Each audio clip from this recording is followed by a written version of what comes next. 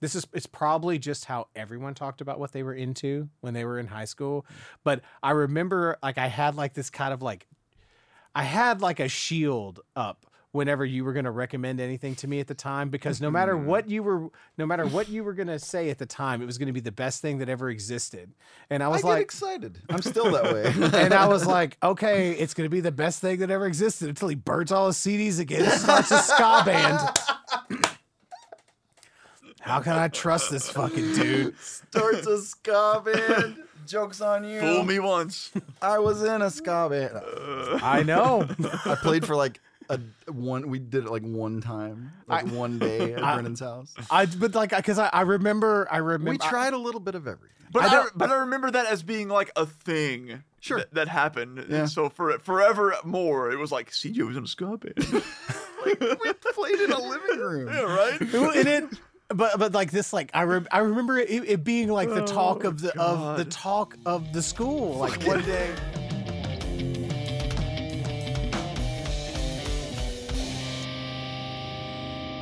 Episode 29, recorded June 10th, 2022. Okay, yeah, we're good. All right, so this is a Richard Wooten podcast. I think we're like episode 29-ish, somewhere around in there. Okay. Yeah, that sounds about right. Yeah. I have like issues about like, and I just haven't released them, and I'm probably just going to as soon as Things I can. have been happening, like. Well, yeah, I did get COVID,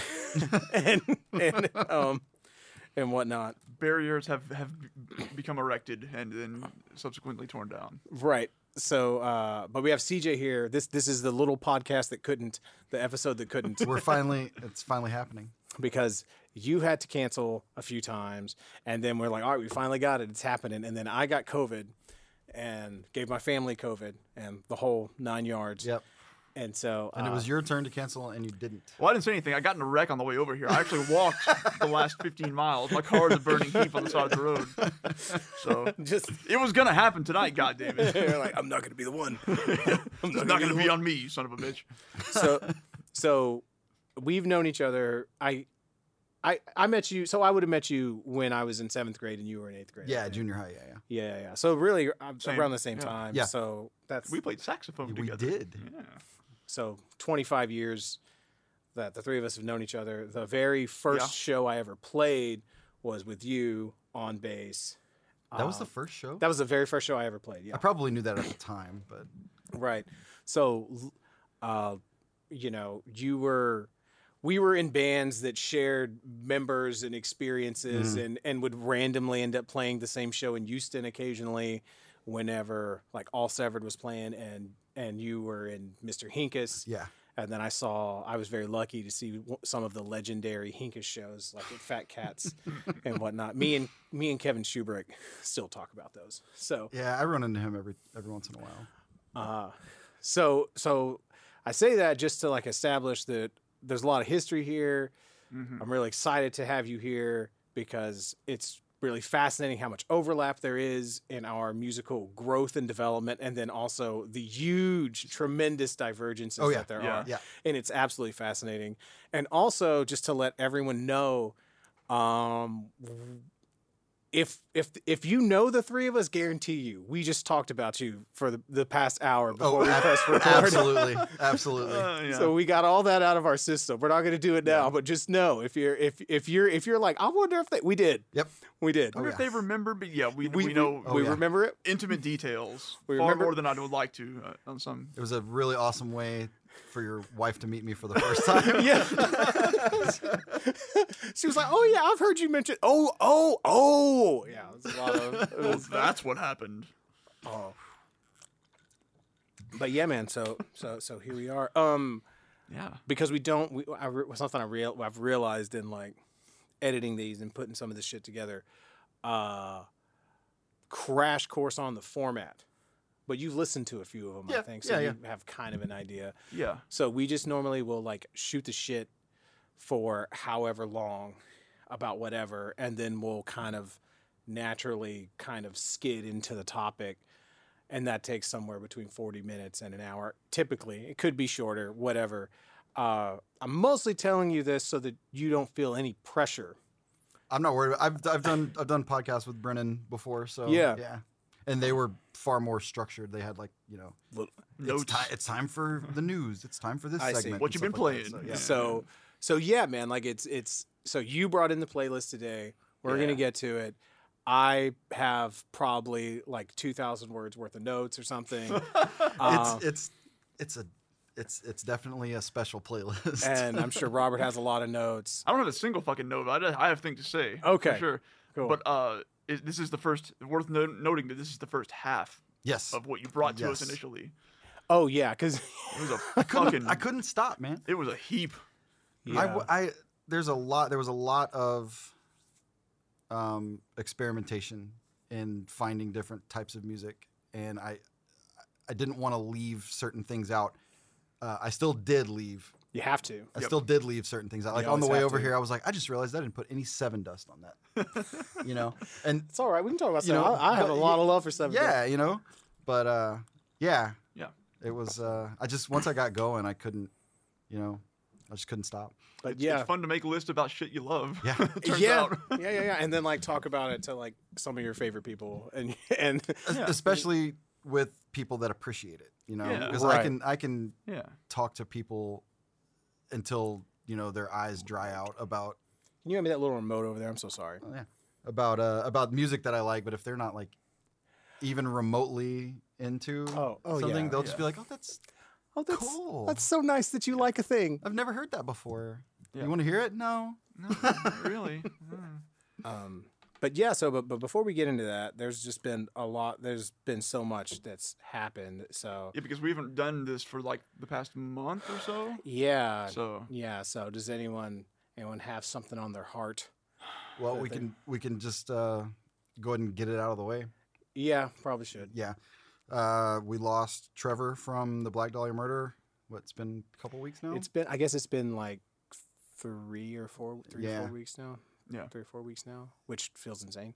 But yeah, so because we were all queued up to like, all right, we're gonna talk about this Because it happened like the day before. 2 days before we were supposed to record. Yeah. Yeah, something like that, and then it ended up not happening for whatever reason. So yeah, it feels like we gotta because he was a huge influence on you. Very much, in a lot of different ways. Mainly, well, I can't even say mainly. Initially, I would say it would be just getting me into the type of music that I like now. Like, because I remember listening to, I think it was probably Miasma or Unhallowed, one of their early albums, when I was still really, really into metalcore, and it just wasn't my thing. Which is funny because if you go back and listen to those, they're kind of metalcore-ish albums. But I also didn't like deep guttural vocals at the time, and he did them, and I was like, But no, when Nocturnal came out, I was stationed in Nebraska, and decided to give it a listen. And what was it? What a Horrible Night to Have a Curse. Sure. Blew my fucking mind. And I was like, okay, yeah, I'm gonna need a little bit more of this. And I got it and put it on my iPod. And so you got that when it came out. Yes. Okay. Yes. Okay. So I was an instant fan. Got really, really deep into listening to it. I feel like Black Dahlia Murder, what they became, and especially that album is sort of, I was thinking about this earlier today as I was listening to your playlist actually, is that it's really interesting to me sort of when metal became kind of codified or codified. I don't know the right word to say that. But when it's like, oh, this is what metal is. Oh, yeah. And because the 80s is kind of like, it's like thrash and the thrash thing really hits a nerve. So people just really kind of stick with that. And then the 90s are when everyone experiments with everything and all the like subgenres become really defined and all that sort of shit happens. And, so I need to deal with that camera. Something with this camera. happened? SD error is what it says. Okay, I'll deal with that. And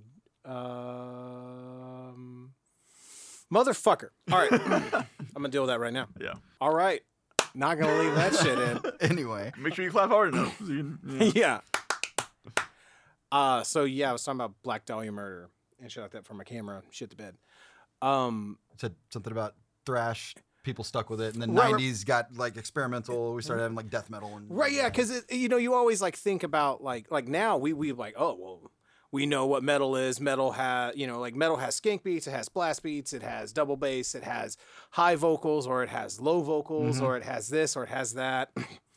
and if you have those if you have two of those elements plus a few other things, then you're metal. You know, yeah. And that's not how that wasn't defined in 96, in 97, in even 2000, 2001 or whatever. But I feel like the mid 2000s is whenever, because like metal was really experimental in the 90s, and then the 2000s is when it starts to get a little more conservative, and when like the box starts to get a little more defined on what is metal and what isn't metal. Yeah. So it was getting a little more mainstream around then too. But like after the 80s, there were like discrete bands that happened. Like you had the Pantera sound, but nobody else sounded like Pantera. Right. You had Machine Head, but nobody else sounded like Machine Head. Shit that was happening. You know? Sure. And then, then in like 2003, you have like the new wave of American heavy metal, and you have like Lamb of God, Shadows Fall, and God Forbid, and like you start to have like, okay, this is the metal sound. And anyway, I feel like Nocturnal that Black Dahlia Murder put out is like one of those like just definitive metal albums. Yeah, like, I can give you that. I feel like you can like if you had to like pick like 10 albums that are just purely metal and nothing else. Oh yeah. That would be on my list for sure. I feel like Nocturnal was like a great candidate for that because it has so many of the metal elements, right? I mean, guitar speaking wise, it's rooted in the melodic death metal, the Swedish death metal thing, but drumming wise, it takes in the whole metal vocabulary. And I think one of the things that's really special about what Trevor did and how he changed the landscape is because up till that point, it was almost like you either did low vocals and you were death metal, or you did high vocals, high-ish raspy vocals, and you were black metal. And then there was also sort of like that like kind of the snarly old school death metal, like your Obituary and your Death, like your Tampa Snarl, pull the block, like that kind of. You could do that, but you could not do all these together. Right. You know what I mean? Like the only band I can think of that had highs and lows together was like Cradle of Filth, but that was done in such a like unique and novel way. Sure. Like no one did highs like Danny did highs, and no one did lows how Danny did lows. So it doesn't even really like count. It's just part of the Cradle of Filth thing. But Trevor like made it like, well, no, man, you can totally put all that shit together. Yeah. And watching the outpouring of just what's the word I'm looking for? I mean, obviously the outpouring of love from established musicians and otherwise has been incredible. But you get to see how many people were fans of his. Were fans of his, but also were truly, truly inspired by him. Yeah. Yes. Yeah.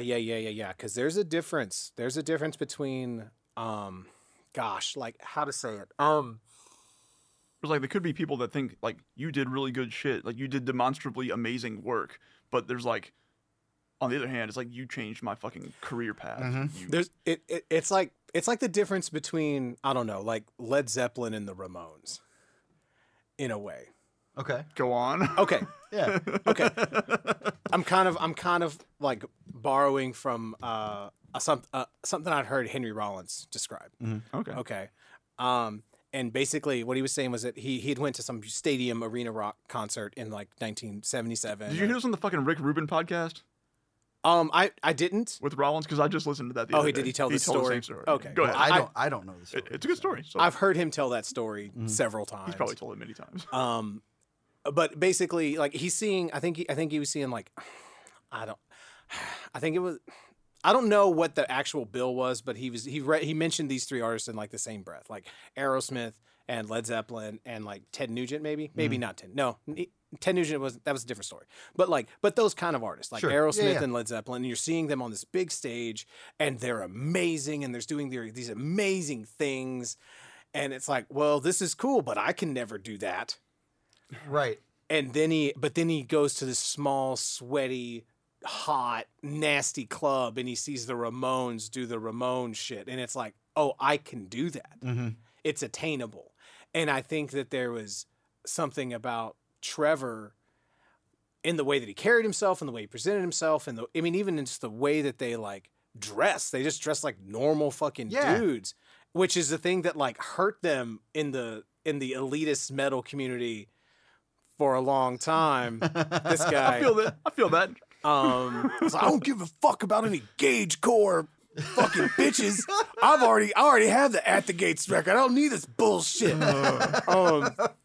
But I think so. But I think that I think a lot of people like saw Trevor, and there was something about him and the way that he carried himself, the way the package, that it made it feel attainable. Mm-hmm. It made it feel like there's a template there. You know what I mean? Whereas like you don't see like Trent Reznor and like, oh, cool, that's how I do this. Yeah, right. Yeah. You know. Yeah. Well, and yeah, like it's funny because in my opinion, Trevor didn't even ever until like the past, I don't know, 5 or 6 years, maybe a couple more, didn't ever look like a metal dude to me anyway. Right. Because he used to shave his head and just wear his glasses, and he'd take his shirt off, and then he's got his heartburn tattoo, and he's just this chubby dude. Yep. And, and like, that's a lot of dudes. But now, he had the beard and the long hair, and he looked the part or whatever. And I would be like, oh yeah, that guy looks like he could be the vocalist for a metal band. But old Trevor, no. Right. And I really because I was very late to the Black Dahlia Party. I didn't get into them until I accidentally saw them live in Black Dahlia Party. Yeah. It was a different band. It's a cover band. Fair enough. In 2017 at like Summer Slaughter, and they played Nocturnal like front to back. They played the whole damn thing. Lucky. And but that was like my first like real experience with them, and I was like, oh, these guys are amazing, and I'm an idiot. Because I was in Trepanation, and those guys loved Black Dahlia Murder, and Black Dahlia Murder was a huge influence on Jeff, and so, but like they would show me their music, and I was like, what the fuck, whatever. Yeah. You just tuned it out or what? It bothered me, like the way their image bothered me, because they looked like a bunch of like scene metalcore kids, which was very triggering for me in the mid 2000s. I understand. You're talking about Black Dahlia at this point. Yes. Yeah. As they. Yeah. Okay. Yeah. And like the music, there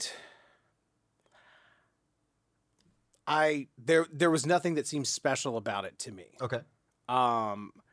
It was because I had already went down I'd already went down those rabbit holes of like At the Gates and Entombed, and I was already like way into black metal and Emperor and all that sort of stuff. So there wasn't a novelty to someone putting all those elements together that I think was there for people who were just a few years younger than me. Yeah. If that sort of makes sense. Yeah, no, it makes perfect sense. You know what I mean? And I was like kind of an elitist douchebag too.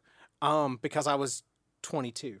And that's how you are when you're 22. I was that way about my music. Right. Yeah, we were awful about that, but it turns out that just happens every like 5 or 10 years. It's happening right now. Yeah, totally. Someone is discovering some new shit that has the same effect on them that Pantera had on us when we were 12 years old or whatever the fuck. Right. Yeah. And so it's no less valid. It's right. And I mean, honestly, I think that I just didn't get it.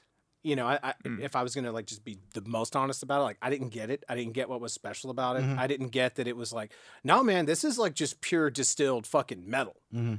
I like, you know, I was like, there's no like drama and dynamics and you know what I mean, this or whatever, you know what I mean. But Where's the storyline, man?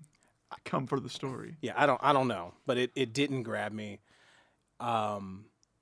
And so yeah, but when I did get into them, and then I started like digging into like all their stuff, you know, and sort of like, and you just sort of find out like how deep and knowledgeable that dude was. Oh And- yeah, man! Like champion of underground metal bands. Yeah. I don't think there's like a single person who did more for the metal scene in the past 20 years than Trevor. I've read so many stories about him getting asked to do guest vocals on a record, and like he would not let them pay him, like he refused. Or him asking a band, hey, when's that shirt drop? And he's like, oh dude, you know, I'll just send it to you. And he's like, no, I'm going to pay you for it because I'm a fan of your band, you know, things like that. And Right. you just don't hear about that kind of stuff. Yeah. I'm not saying it doesn't happen, Of course. Sure. Right. Yeah. but you just don't hear about it as much. And I mean, hell, half the stuff that he would even talk about being into, it's some of it's like a little too much for me, you know. Like he would be like, oh yeah, I'm listening to this, you know. Oh, you got to hear this. The vocals sound like a guy's taking a shit, you know. And it's like, oh yeah. Right. Yeah. It's like, oh, the new Pig Destroyer. Is what peeling flesh, anal, you know what I mean, or whatever. And it just, the new analectomy album. No, it's not the new. The analepsy. Yeah. Anyway, they're a great band. Yeah, they are really good. They're really good. Sure. Or, I think Organectomy has a new album out. Also, a really good album that just came out. I'm not lying. Isn't it that analepsy doesn't even have anything to do with anal? Like, I think it's actually like analepsy. Oh, that's a nice little joke. Yeah. But if you're playing slam, people are going to assume it's anal. Or what's that other band? Vulvodynia. Yeah. I can't listen to them just because that is the most edgelord fucking.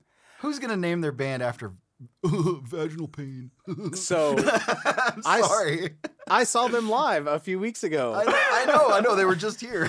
and I did not. I like listened to them on the way there, and I was like, "Oh, cool! This sounds rad." And then I get there, and I'm like, "Oh man, dude, these guys are great."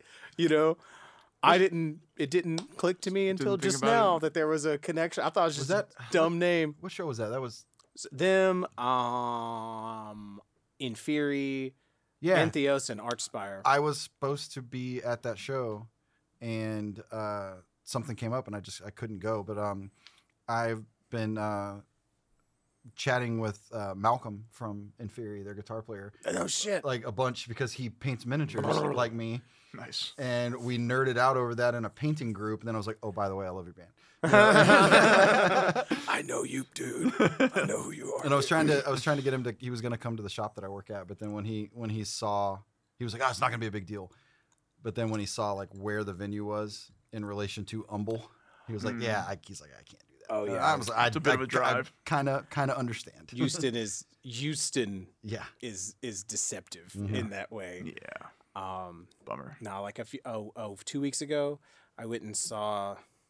Anyway, there was this week, and there was like 10 amazing concerts, like all in the same week. You know what I mean? But I felt really shitty because I drove up to Acadia like 2 nights in a row, and there was like almost no one there the second night, and I felt like, and it's like because there was like alternating shows. There was like a show on Wednesday at Scout Bar, and then like a show on Friday at Acadia, and it's like, man, you're not going to get people trekking out like Yeah. all the way. Like no one's going to go out to Scout Bar on Wednesday and then go to Acadia on Thursday if you live, you know, because those are, anyway, just the nature of Houston being so spread out where Yeah. we have like where our metal venues are sometimes oh, well, one of them's 40 minutes northwest, and then another one is 40 minutes southeast, and Yeah. anyway. And then, I mean, I don't even live in Houston. Right. I live Right. in Dayton. It Right. takes me an hour just to get to Houston. anywhere, Right. right? Period. So, But yeah, but yeah, but that was something that I was always amazed whenever Trevor would put out some list of like, here's my top 200 extreme metal albums of April. yeah, right. And you know, it was like you just had this impression that this dude was just obsessed with finding new bands. And Right. I guarantee you had an encyclopedic knowledge of every band on that list. Right. Yeah. Right. And I mean, and just I don't know of another person who wore their fandom on their sleeve. to that Exactly. degree. Exactly. Yeah. And then, I mean, his lyrics. And I think God, his lyrics. I think that's really the big thing of why I missed the boat on it, because if the lyrics don't feel, and this is going to come up when we talk about your playlist a bit too, Mm-hmm. but it's like if it feels like, well, the music was written over here, and then it was like, here's this song, make your lyrics fit to that. Right. I usually don't vibe with that. I'm the same in certain circumstances, I think. And so that made me never like, oh, well, the vocals feel like an afterthought. So I didn't ever take the Gotcha. time to sit with the lyrics. And they're insane. They're so fucking good. Each one is like its own horror movie. It's great. It's so good.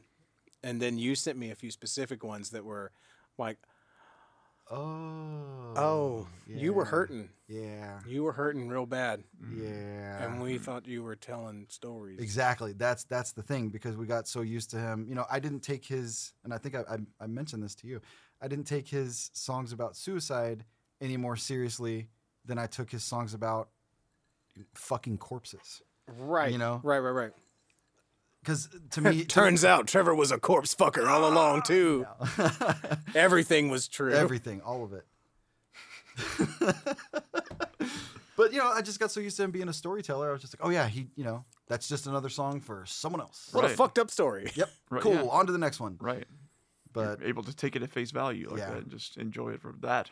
yeah, I mean, there's a couple songs that I don't know if I'll ever be able to listen to them again. Yeah, those ones that you sent me that I like looked at the lyrics and I was like, oh man, this is hard. And Knowing think- what you know. yeah, and then I think I say I won't be able to listen to him. I think I probably will eventually, but if it ever comes out how he went, that will also determine a couple of things for Sure. me, you know? So, because there's a common theme of, you know, Yeah. well, I can't even say that really. I mean, just specifically in that one, what is it, To a Breathless Oblivion, talking about, you know, the chair's been kicked, the rope's tied to the rafters. I mean, Right. it's pretty specific. So Yeah. When it's a I don't want to know. I don't want to know how he went. Sure, you yeah. know? I don't need to. So, but yeah, he will definitely be missed. I can safely say that I have never cried over someone I've never met before dying, especially not like some kind of like, you know, a celebrity or something. You know, Robin Williams made me very sad. Sure. Chris Cornell made me very sad. This, I had to walk out of my job and sit in my car and be alone and cry by myself for a while. And I did not ever think that anybody that I didn't personally know Right. could have that effect on me. Yeah. Yeah. So Yeah. It was very shocking. It was very shocking. yeah, You know? it was. I mean, yeah, because I got a text from a friend and just said, "I'm sorry for your loss," and I'm like, okay, the rest of my family hasn't texted me, so this is clearly not for me. This was a mistake, Right. Jesus Christ. you know. And so I go get on Facebook. I'm like, okay, somebody died. nothing's coming up. And then I went, was that meant for me? And he goes, and right as he was clarifying, I got 2 more messages from other people checking on me. Wow. And all I saw was the name Trevor Sternad, and I almost dropped my phone because I knew right then. And I just typed his name into Google, and it said dead, and I was just like, okay, let's deal with this. I mean, I just walked into work. I mean, the only thing that even sounds comparable is I remember finding out like the Dime had died, like right when I was fixing that, like I was fixing to study for finals, and it was like, I cannot deal with this now. I say this like I didn't have a fucking laptop. It was fucking 2003 or 4. You had a book open. Yeah. And it was like, cannot process. Let me turn off my PC and close Blabbermouth. I can't process this right now. Right. Well, and I mean, I was in basic training getting fitted for my dress uniform when we found out about Dimebag Darrell. And you both have seen my playlist, and you'll probably notice that there is a distinct lack of Pantera from that list. Oh, I suppose so, yeah. Yeah. Never was into him. Never did. That was Pantera was very, very popular around the time that I was not listening to a lot of heavy stuff, and still very Christian. And so that like Pantera, Metallica, a lot of those types of, that era of bands, and I don't mean to lump them in together as no, but you get what I'm saying. Absolutely. A lot of that stuff sailed right past me. That makes a lot of sense, because it's like if that stuff didn't get to you before, like really before probably 95, then it maybe just didn't get to you. Like, I think the song Cemetery Gates is awesome. I don't. But it's probably because it's the only Pantera song. I don't even know if I could name another one. That's fine. That's fine. If you want to get filled in, we did 4 episodes on Pantera that will be coming. We did 4 hours on like 2 albums. 2 albums. So we'll fill you in on the full Pantera experience. There's a lot coming down the pipe from Pantera. We had more to say about Pantera than any other single band to ever exist. We had more to say about Pantera than we realized we had to say about Pantera. And that's fine. So, yeah. So but again, like, it's another thing that's so interesting about how, like, we were right next to each other and completely different. Because, like, we'll get into it, but, like, a lot of this shit on your playlist I knew very well, and a lot of it I had no idea about. Sure. And that's fucking awesome. Yeah. And so, but so, like, I guess as a vocalist, do you feel like, so I guess in what ways was Trevor an influence on you? Was it an influence? Was it Black Dahlia is an influence on, like, oh, this is what I like. I really like this. Let me go down this path more. Is it an influence on you as a frontman, like stage presence, like lyrically? Definitely. I would love to say that he is lyrically an influence on me, but I'm going to say I have tried to write something even remotely as just deep and heavy as Trevor could get, and I can't do it because I feel like I'm just copying at that point. So he did make me want to write better lyrics. He did also make me want to learn how to do deep vocals, because remember I usually only do like kind of screechy, screamy stuff. And then it also pushed me to learn how to do that more, for lack of a better term, I guess, like that black metal screech sometimes. Sure. Oddly enough, I recently realized I'm far better at doing deep vocals than I am at doing high vocals now, because I never did them right. Yeah. Because now YouTube didn't exist when we were playing back then. Fucking hell. And now I can literally type in how to do false chord scream and take a fucking YouTube course. Yep. On it. EVI, Extreme Vocal Institute. Dude, that shit's awesome. Dude, David. That guy's amazing. Yeah. It's, I got an open tab. I'm like, maybe I'll give you 22 a month. Maybe it's time to get my vocals together. Because it was like, I found the one thing I could do like vocal wise. And it was like, oh, well, I guess this is what I do, like I would love to have been able to do deep vocals, but I couldn't do that. It's funny, man, because Devin Townsend has like the exact same story. Because when he was writing the strapping material, he was like, I was listening to Morbid Angel. He was like, I wanted to be able to do that, or I wanted to be able to do what Burton did in Fear Factory. He's like, but I couldn't. If I could have done that, that's what I would have done. I couldn't do that, so I had to do this like high screechy singy thing that I do. That's like I remember watching an interview with Michael from Opeth. And they said, how did you find out, how did you learn how to do your growl? And he said that he didn't even know that he was doing it because everything else was louder than him. And so he was just hoping that it sounded good into a microphone. I can identify with that. That's such a that is such a fucking kid playing metal music thing to fucking say, man. Like you don't know that you and the guitarists are playing different parts until it's time to record. Yep. Oh, that's what you fucking do? Who's wrong? I don't even.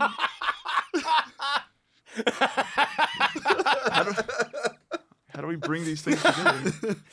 Like, not even like a little, like, oh, well, I was going to the 5th fret and you were going to the 6th. Okay. Yeah. It was extremely discordant, it turns out. Yeah. Like, is this a true story? Multiple times. Because nobody gave a fuck because we looked like we were fucking killing it up there. And it's all anyone really needed to see, Yeah. You know the story of our bass player, right? I mean, I saw I think I saw 1 or 2 shows with, you're talking about John? Yeah. On bass. Yeah, I saw 1 or 2. On bass? You know that, right? Yeah. And I was like, I don't think John's doing much. No, but he looks cool. John liked to come to our shows, and we just figured, why not just get him in for free infinitely? And he would literally get up, sound check the bass, and be like, yeah, that sounds good. And we'd go to play, and he would turn down, and he would pretend. Oh, I didn't. So I thought you were going to tell me that he like just, it's like he just made shit up and he just went for it, but he would literally turn down. Yeah, there was like early versions of Hinkus when Brennan played bass was the only time we ever had a bass player. What the fuck is it with like bands from Dayton not having bass players? We still don't. Damn. Brennan the other day was like, "Oh man, this new amp of mine's got so much tone. It's not even gonna matter that we don't have a bass player." He literally said that. It's the ultimate. It's the Dayton pursuit right there. God. So, but anyway, see, you're smart about it though, because you like made up for it, whereas we just fucking didn't care. Yeah. I mean, well, we had a we had several bass players for a while, but the best that we ever were was, and what people remember is when it was just the 3 of us. And right. That was like, that's what I mean. Like when that happened, like we didn't try to like fill in that low end gap. We just said, fuck it, let's just keep going. We'll just play faster. Yeah, we'll just play faster and break our necks harder headbanging on stage. And it became more of like performance art and less about like, does this sound good? Sure. Which I think it's not to imply y'all didn't sound good. Right. But sometimes we did. I think it's funny that both of us, like, like if you take the music, like all the different bands you were in and, and you and the Cowens and whatnot, and the different iterations of like new metal and prog metal and like metalcore and like all the different things and like all the different stuff that we tried to do, we both ended up in this kind of like really sort of extreme, just kind of really boiled down like breakneck spectacle of a fucking thing. Much. You know what I mean? Yeah, like, I mean, just all John had to do was and he would literally just run around and hit us with the cable that was plugged into his bass. Oh yeah, because that was our thing. You remember we didn't like playing on stage. Yeah, I remember that. And it usually meant that meant somebody was going to try to beat the shit out of me while we were playing. Mm-hmm. I remember Brennan lost a tooth one time. I was at that show. Yeah, I was at the show. I think a homeless person almost took it. We never found it. Yeah, I think that because he like fuck all those, like some shit like that. Like, he like picked it up and like put it on the amp, and I might totally be. We need to talk to Kevin. Kevin was there. We were both at Fat Cats watching this shit happen. Kidnap soundtrack played. By the End of Tonight was there that night man. also. God, man. And soundtrack. Huh? so, but yeah, like I was at that show. I remember seeing it. I don't think John played that one. It didn't matter because that was the thing. It's like if John couldn't make it, we're just like, our bass player couldn't make it. Oh well. Yeah, no big deal. You guys sound really good for not having a bass player. Yeah, I remember just like Jason, putting the drums there right in front of the stage, and like I feel like it was the guys, and By the End of Tonight, like took turns like trying to jump over his drum kit while he was playing. Probably, like someone catches a foot on a floor tom and everything fucking wrecks, and it was just.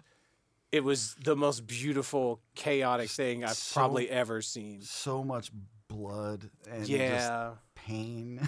Yeah. Jeremy hit me in the face with his guitar once when he was trying to do the spin around thing, and all he did was just hit me right in the temple. And Christ. oh god, it was those were the days. That show specifically was at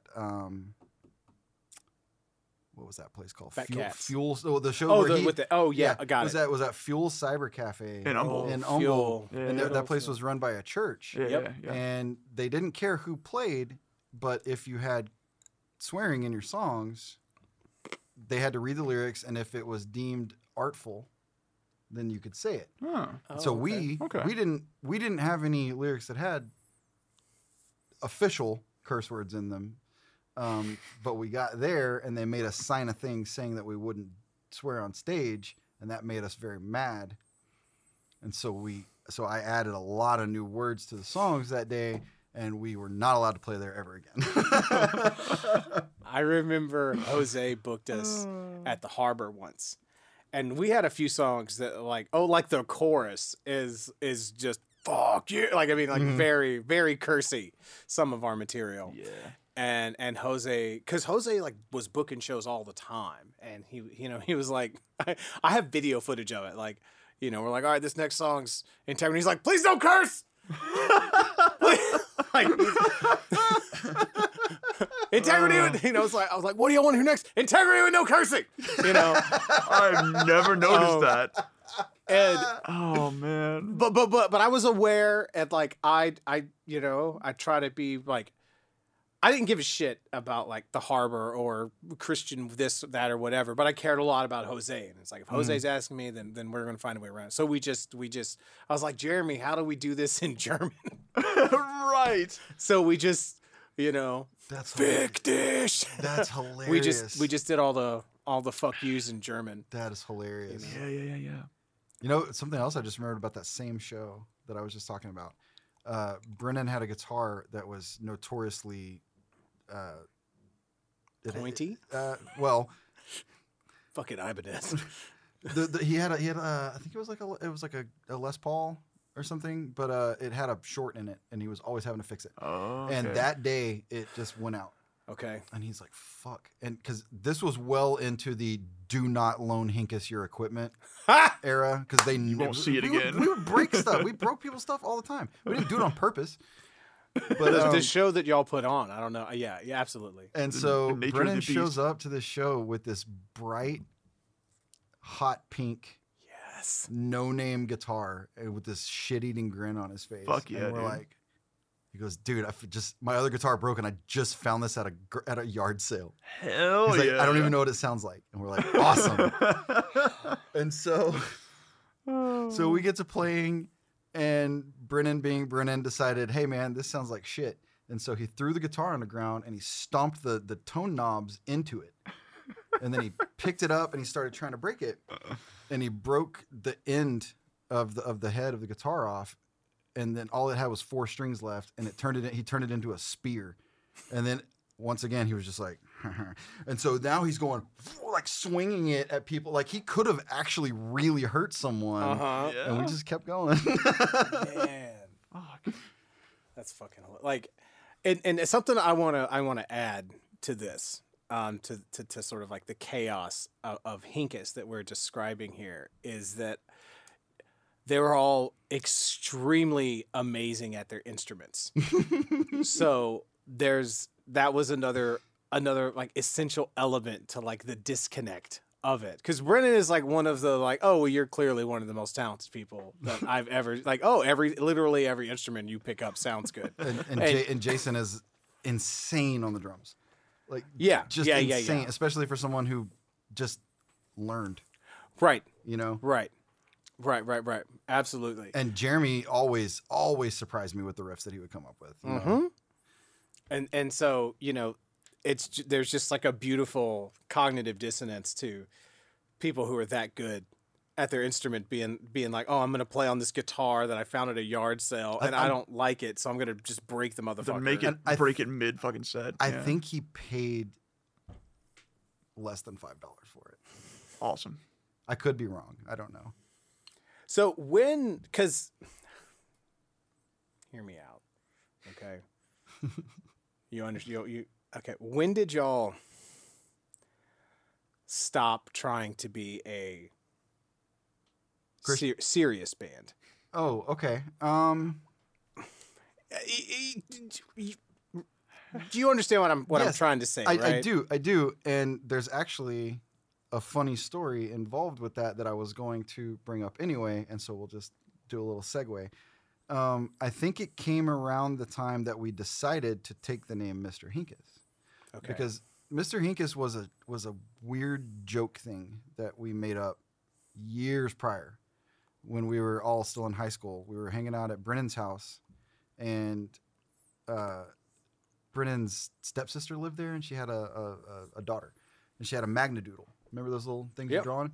And so it's super late, and we're teenagers that didn't drink or smoke or anything, you know. And so what do you get high on but sleep deprivation, right? And so we're at that point in the night where everything is funny.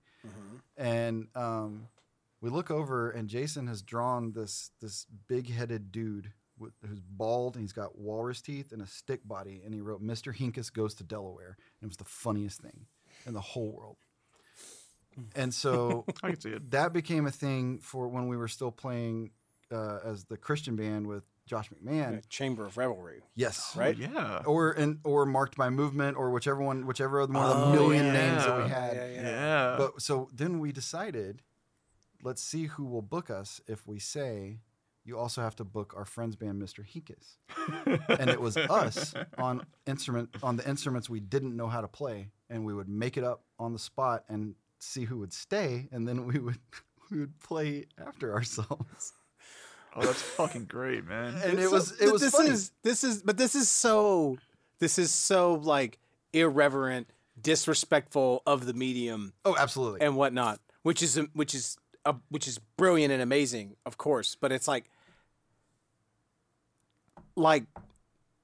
what? Why? So, like, what drove y'all to sort of be like, fuck trying to do this the ways you're supposed to do this? Well, in that case, you're kind of having it both ways, which is the best possible outcome. And so eventually we all stopped doing that. You know, I think there was a falling out, something, and then eventually we got back together and decided, hey, let's do, heavy music, not Christian related stuff or whatever. We got Brennan back in on it.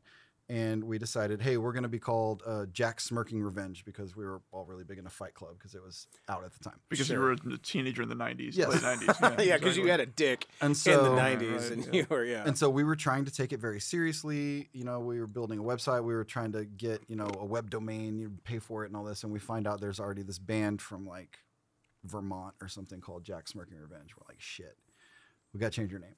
Mm-hmm. So Jason goes, well, hey, let's stick with the Fight Club thing, and we'll call ourselves Poor Chloe. Like, remember the cancer victim? Yeah, sure. Right. In Fight Club. It's not a bad name. And so that was our name for like a hot minute, okay? And so, and the guys, they're going to be great. They're going to be so happy that this is finally on record. Because we've told this story to so many people. So we were booked to play this big thing called the Texas Hardcore Super Bowl, I believe is what it was called, and we were supposed to drive down to like Victoria or something. Sounds like something that probably happened. And we get this email one day from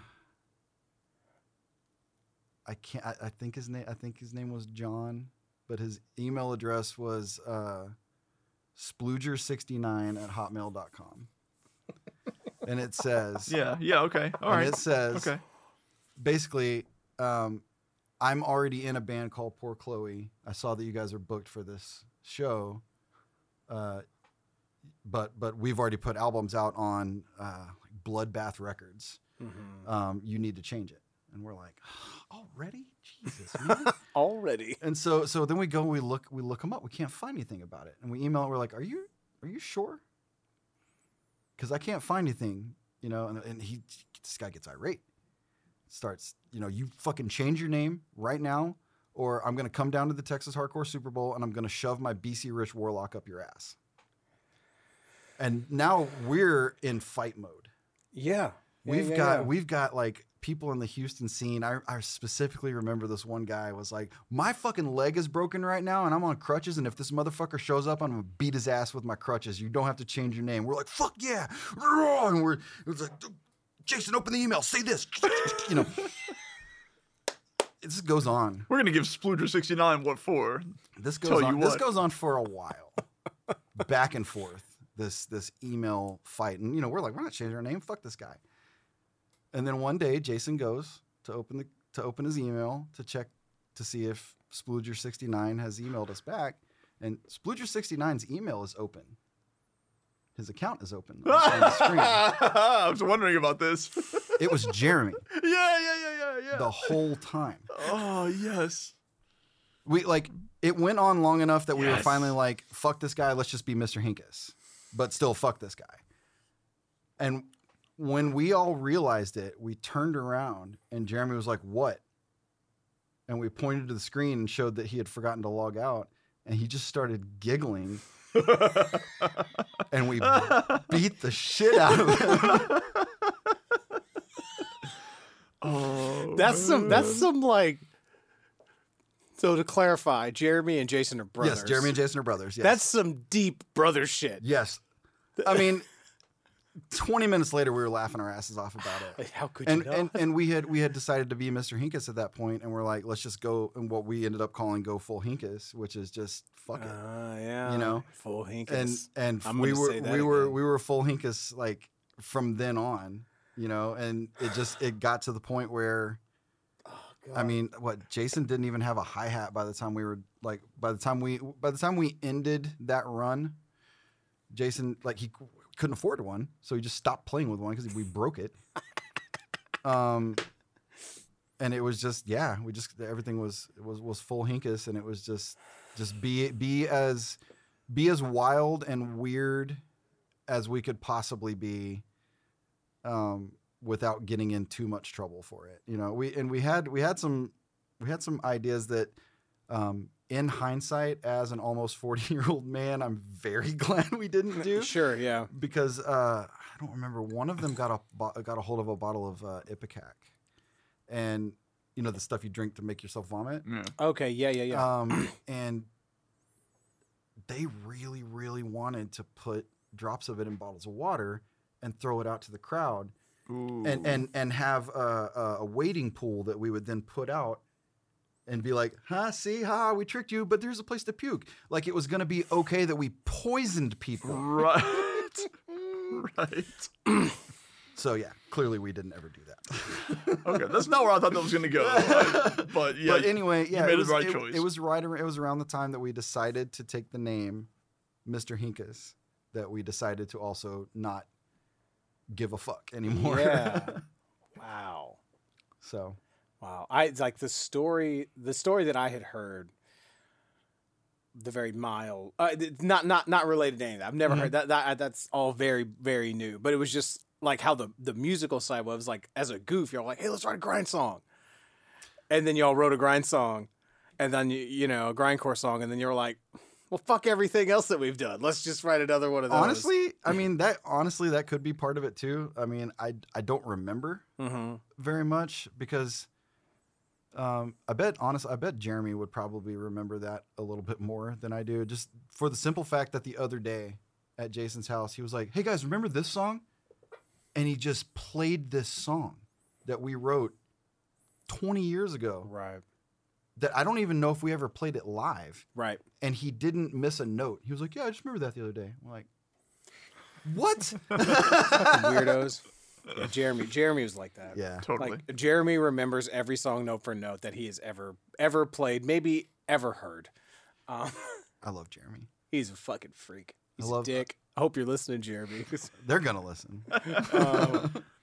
It was fucking wild because there was an episode we put out, the cattle decap one, where we talk about the cattle decapitation record and whatever, and I get a random message from Jeremy on fucking Signal, and he's like, "Yeah, so this just came across my feed." Like I was like, I wonder if the algorithm picked up on it because we say your name so much. Yeah, exactly. Jeremy Barnes lives in Norway, studies linguistics, likes flamenco, hates everything else. That's great. Yeah, Especially these albums that Robert picked. yeah, yeah. Man, that's. I think Oh, that was so good. like for us, it was just a very gradual, like whittling down of like there was this thing that me and Jeremy like wanted to create, and no one could even come close to keeping up except for Robert. And eventually, everyone else just fell away gradually. We didn't have because we were so committed to like we're having bands with our friends that we weren't ever gonna like kick anyone out because they're not good enough. We were never going to do that, but we did just keep upping the ante until Just sort of everyone atrophied over time. Well, and until sort of everyone like fell away, and then it was just like the three of us, and then it was like, okay, we don't need to ask, we don't need to talk about anything, we just need to do, and we are all on the same page, and then it was, but we were also so just very like frustrated and disillusioned and completely over all of the trappings of any of the genres. You know what I mean? Like we didn't care about looking metal, whatever that meant. We didn't care about any of that. We didn't care about like we didn't feel like we belonged anywhere. I mean, for me and Jeremy, it was like it went beyond like not caring. It was like active disdain at a point, which was really unhealthy. Yeah, like I remember playing shows in Fort Worth, and it was like we were such dicks because there would be bands that were very good bands, and we would be like, that's not fucking art. That's just a bunch of stock fucking riffs that you fucking cobbled together. Wow. That's not fucking art. Yeah. You're wasting everyone's time. Well, we wouldn't tell this to them. Sure, no. You know what I mean? But we were like, sitting in the back, like, impress me, bros, or whatever. You know what I mean? But I don't want to, like, we didn't feel that way about every band. But we had, like, a very, like... There were bands who came through that were perfectly fine bands. They were doing a great job. Right. But we were still dicks. Right. Because of stuff like that. Yeah. Because we were just, I think we had this whole, like, just the nature of the way that we came up and the way that we experienced music so in such an isolated way out in Dayton, listening to music in our rooms, or with like 2 or 3 other people, we didn't experience music sort of like, oh, well, you play these kind of parts because crowds like these kind of parts. It's like, no. Right. You like the fucking song that you fucking like.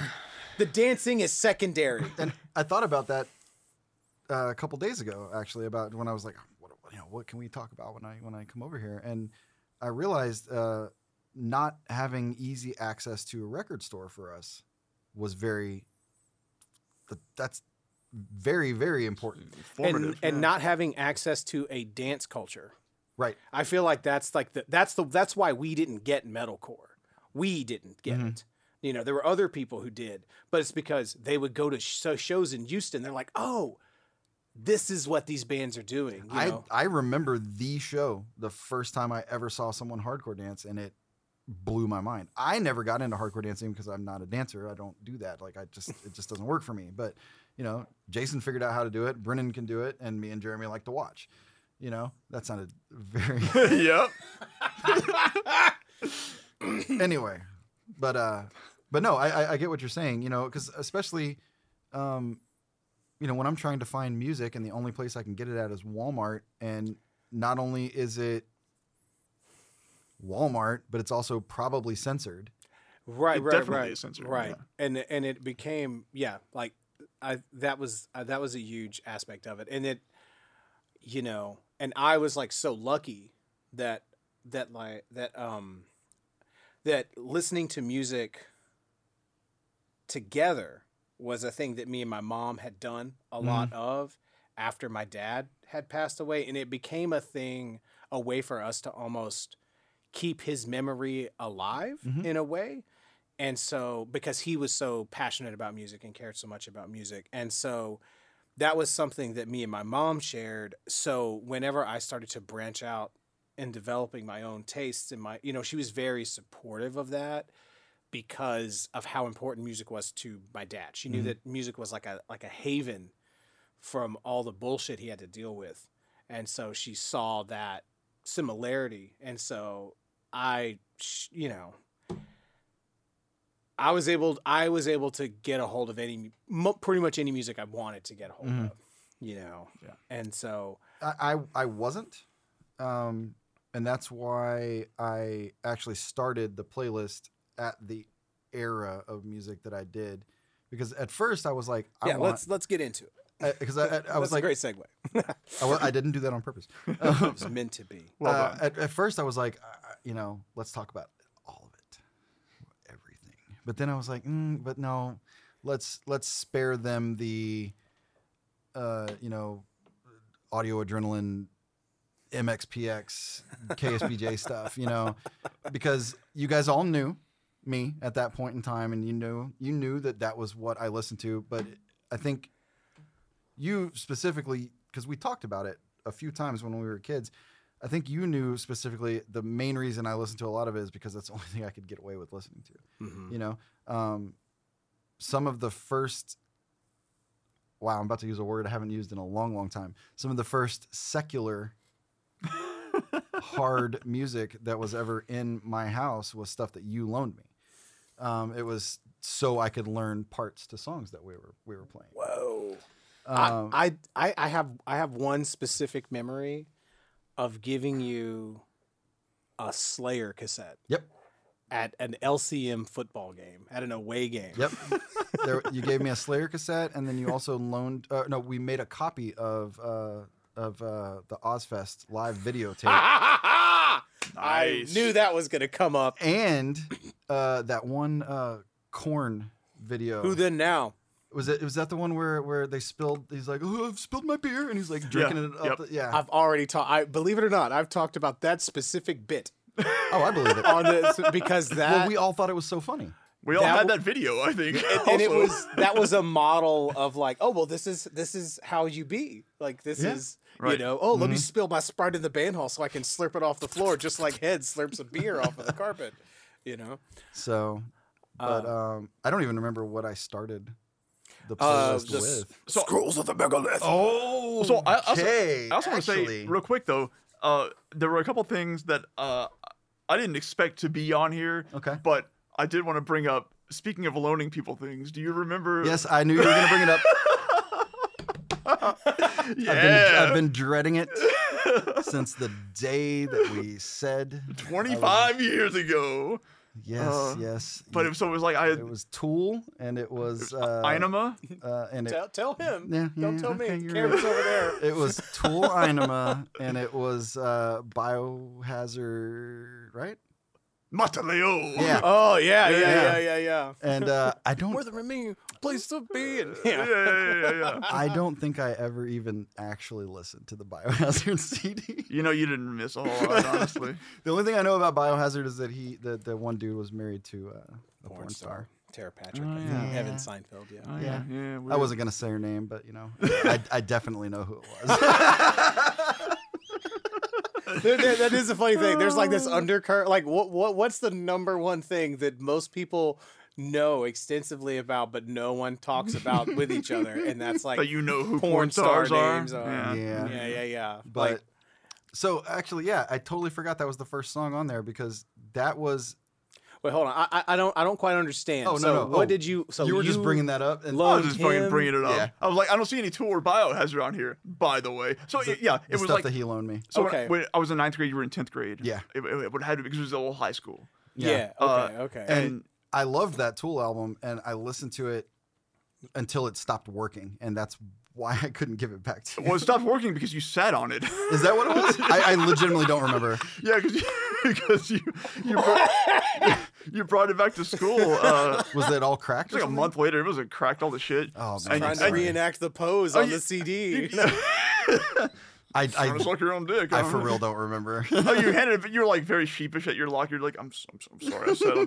I'm set on these. I'm so sorry. This is funny that you're talking specifically about Tool and Biohazard, because I remember when I went to band camp one year and you and I roomed together. Right. And I like two would different Tool and Biohazard albums. Dude, yeah, and I would skip going to man. whatever thing so I could like stay in the dorm and listen to Sober over and over and over again. On Undertow. And on Undertow. And then State of the World Address, right? No, because I had that record. Oh, you did have that one. But I didn't have Mataleo. Oh, so it was Monthly. Okay. Yeah, so lots of that going on. Yeah. So yeah, all right. So this playlist starts off. Okay. So give me a year of when you were exposed to this song. Okay, so that is the main reason I put that on there is because that was literally the first death metal I ever heard in my entire life. And that would have been when?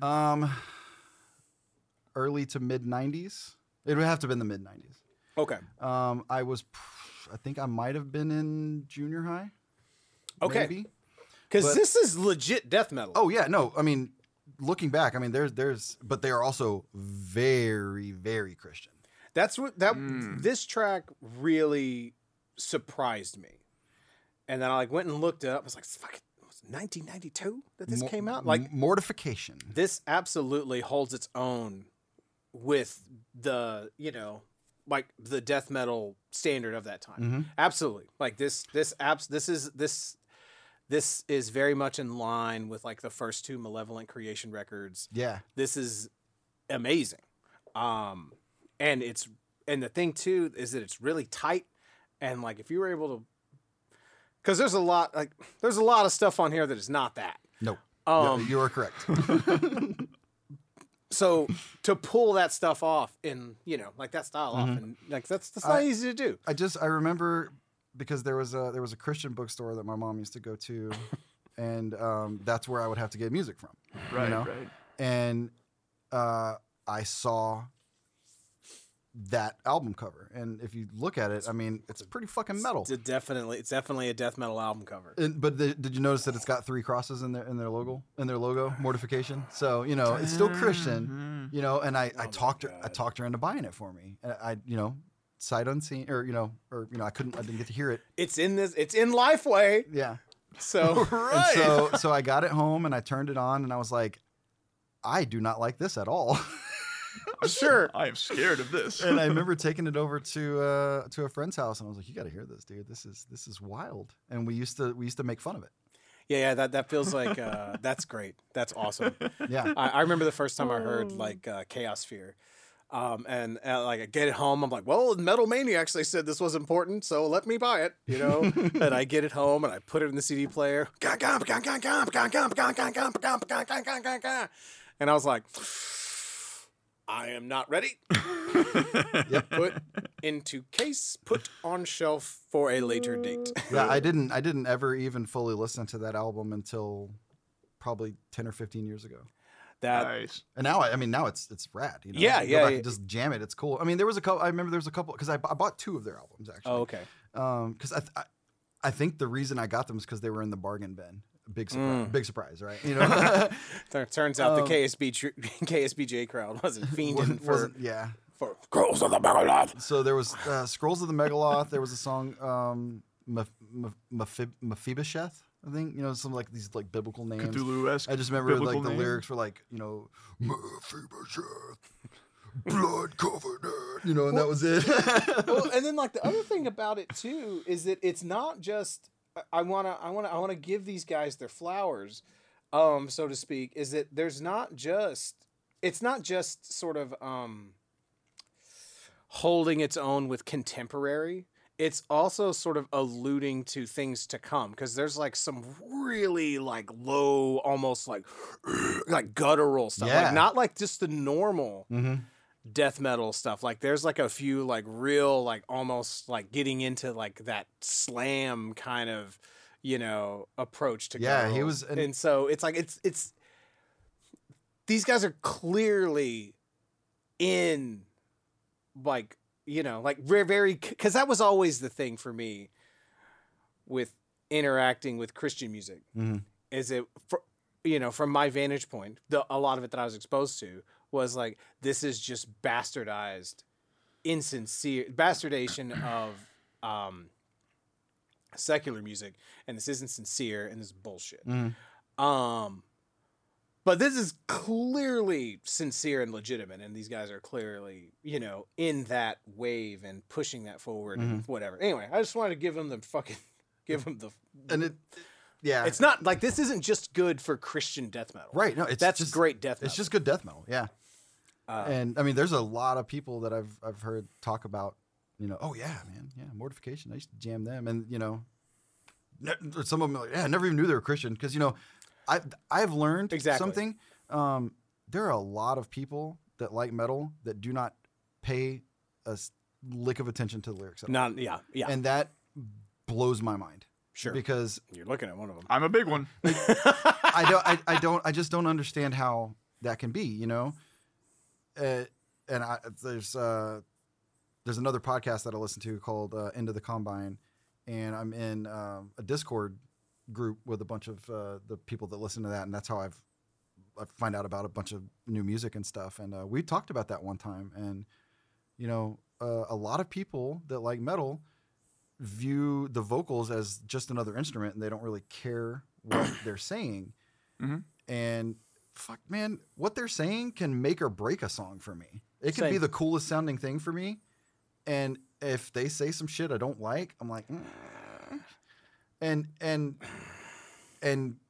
that is one of the reasons why listening to my own playlist that I submitted to you guys is very difficult for me. Because there are things that I liked back in the day that I do not like anymore at all. I can't like it. Some of the very, I don't know if I put some of the really super Christian stuff on there, but like I cannot, did I put Project 86 on there? Yeah. I cannot listen to them. Okay. So I can't. Tell me. So that's down towards the middle. Like, okay, well, Project 86. We can get to them. Let's do it right now. So Project 86 and like Blindside, right? Those are sort of right by each other. I can still listen to Blindside.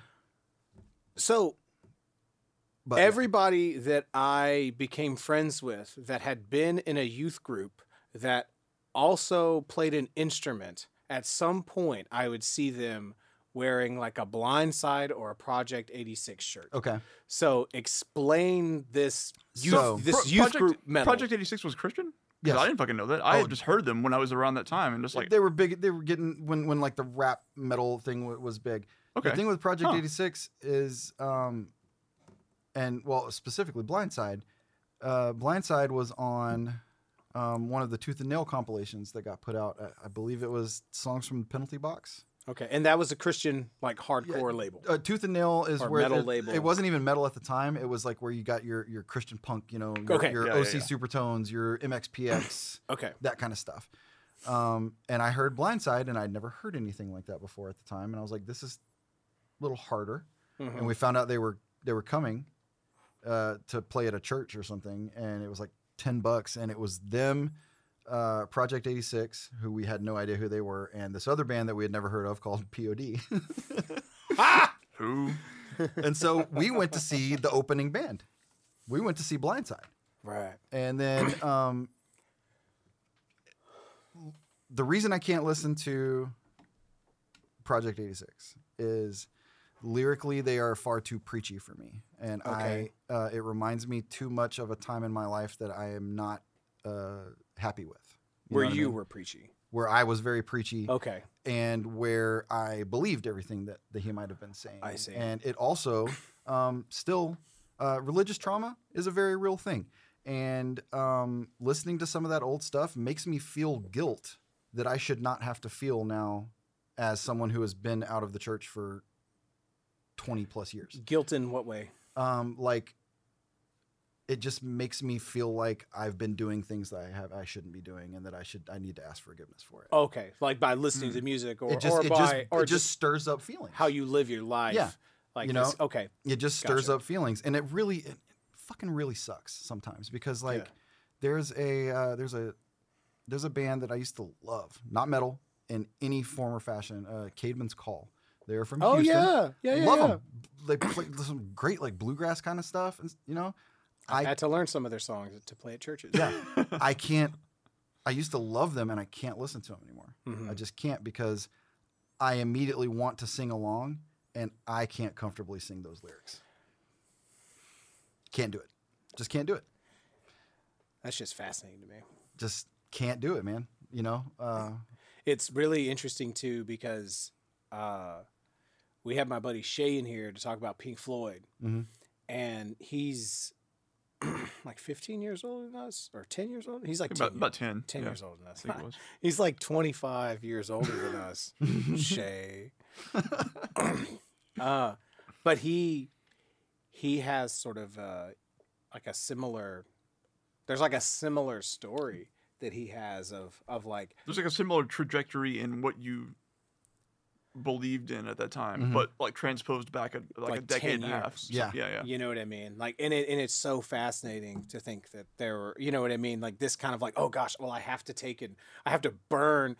like throw all my Queensryche CDs in the trash because I mean- I'm in, you know, like, well, what's the word that they use? I'm convicted, you know, Yeah. by God, you know what I mean, We literally did that. by my heart, you know. You know, I mean, I remember going into our practice room one day and letting Jason attach my CDs to his the tops of his cymbals, and play a drum solo and destroy my CDs, and it made me feel better. Is that what happened to that Tool CD? That's the one. Well, this was fun, guys. That's why you picked that spot. You're like, I need to be closest to the door. I need a straight shot out of here. No, but as far, you know, going back to that other thing, I think it was since they both came out around the time that bands like you know, Limp Bizkit and other like kind of new metal kind of bands They were new metal alternative. Yes, Not that kind of alternative. sound like but- an ad for the Buzz. Yeah. Yeah. The new metal alternative. The new metal. Yeah. Here's Goo Goo Dolls. We're the alternative to the alternative. And I don't want to. Anyway. But they were actually like also touring and playing you playing for, you know, churches and stuff in this area. Oh yeah, Okay. yeah. I mean, and Blindside's from Sweden. Fuck. Yeah, I feel like Project 86 was at an Ozfest. I believe that they were because You might be mixing them up with Apartment 26. You might be fucking right. You could be. Because Apartment 26 was Geezer Butler's son's band. And there was that was around the time that I saw them at Ozfest 2000. Word number bands were really big. Oh That's yeah, true. sure. Word number bands were really big, and then after that it was verbing. The verb, the noun. Verb the noun, yeah. Yeah.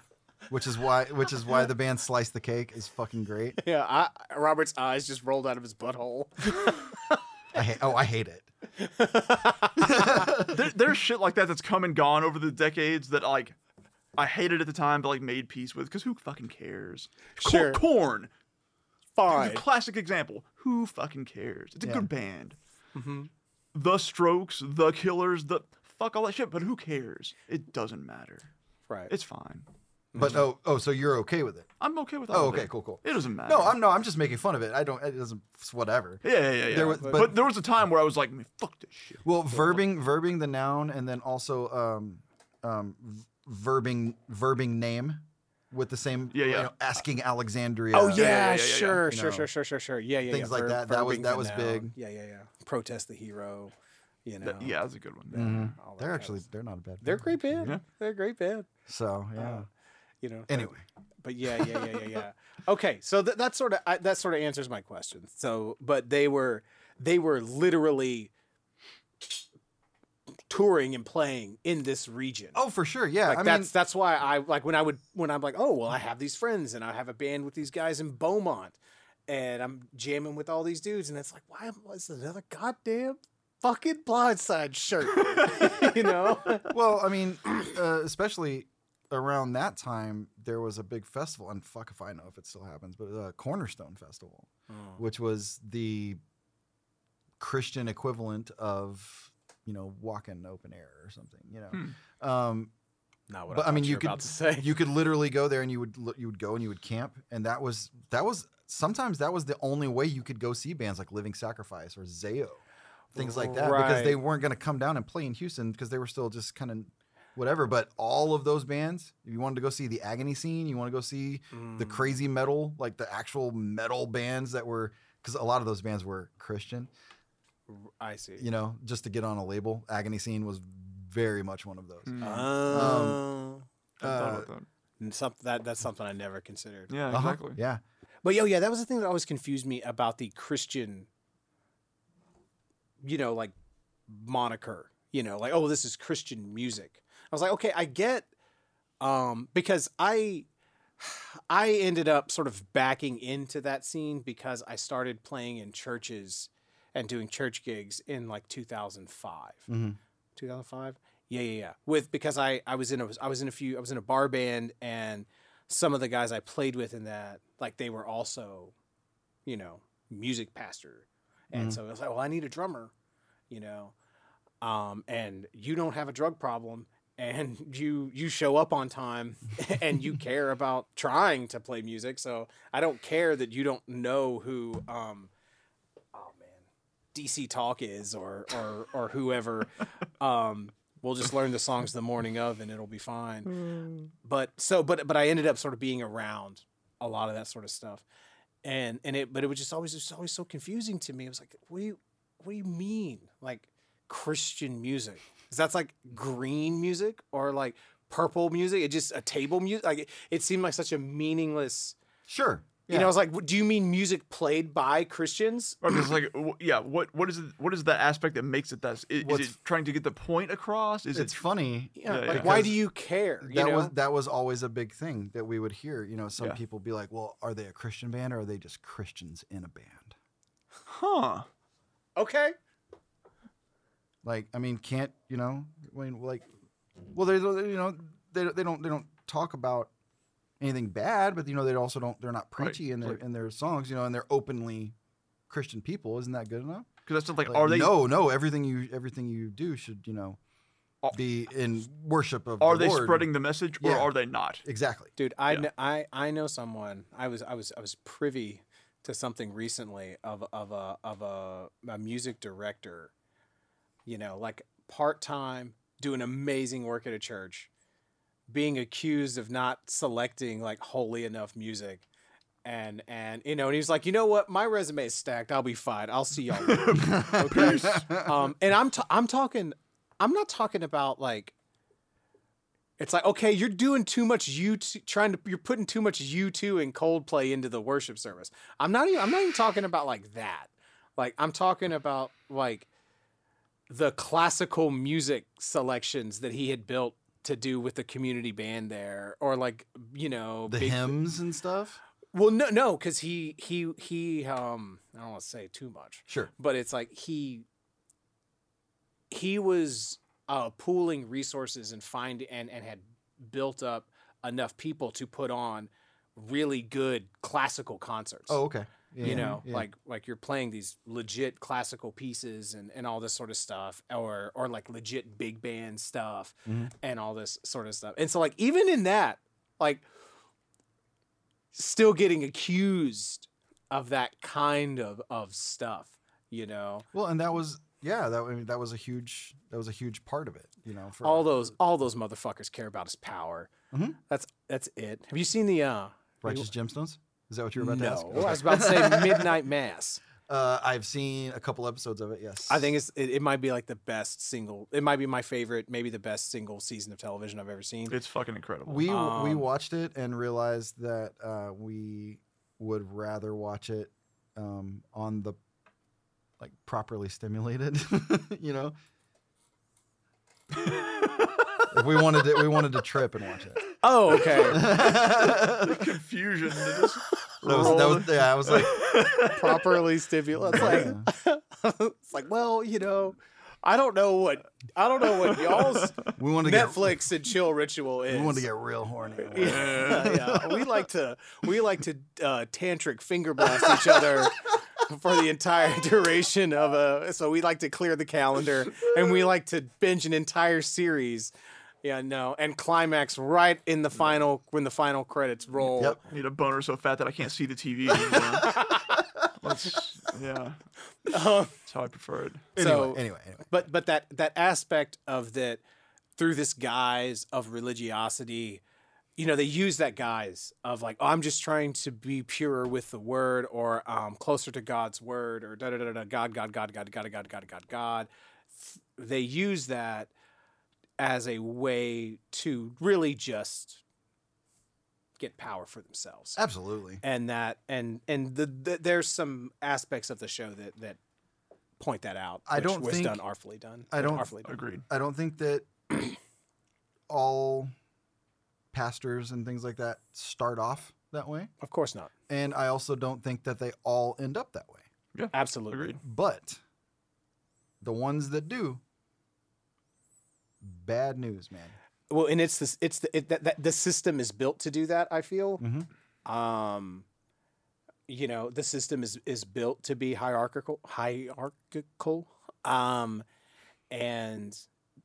it's intrinsically flawed in that way. And so whenever the whole thing is based on, well, there's got to be a dude in charge, and I'm that dude. There's just no way. There's just no way. And like the thing that I feel like, because the thing that I feel like I've seen a lot, because I've been in around so many different churches, is there's this weird sort of thing where when you have the pastor in the room, the lead pastor, in the nicest way possible, he's gonna let you know that he's where the buck stops. It's going to be his way or the highway. And it might take him an hour to tell you that, because he's going to do it in the nicest way possible. But be assured he's telling you that. Like that's an aspect of it. Okay. I'm not saying that's like all his interactions with the congregation. That's not what I'm saying. No, I know what you mean. But that's part of the dynamic. But there's another layer, which is that the board, the guy that decides that guy's going to be the pastor, they also have that same power.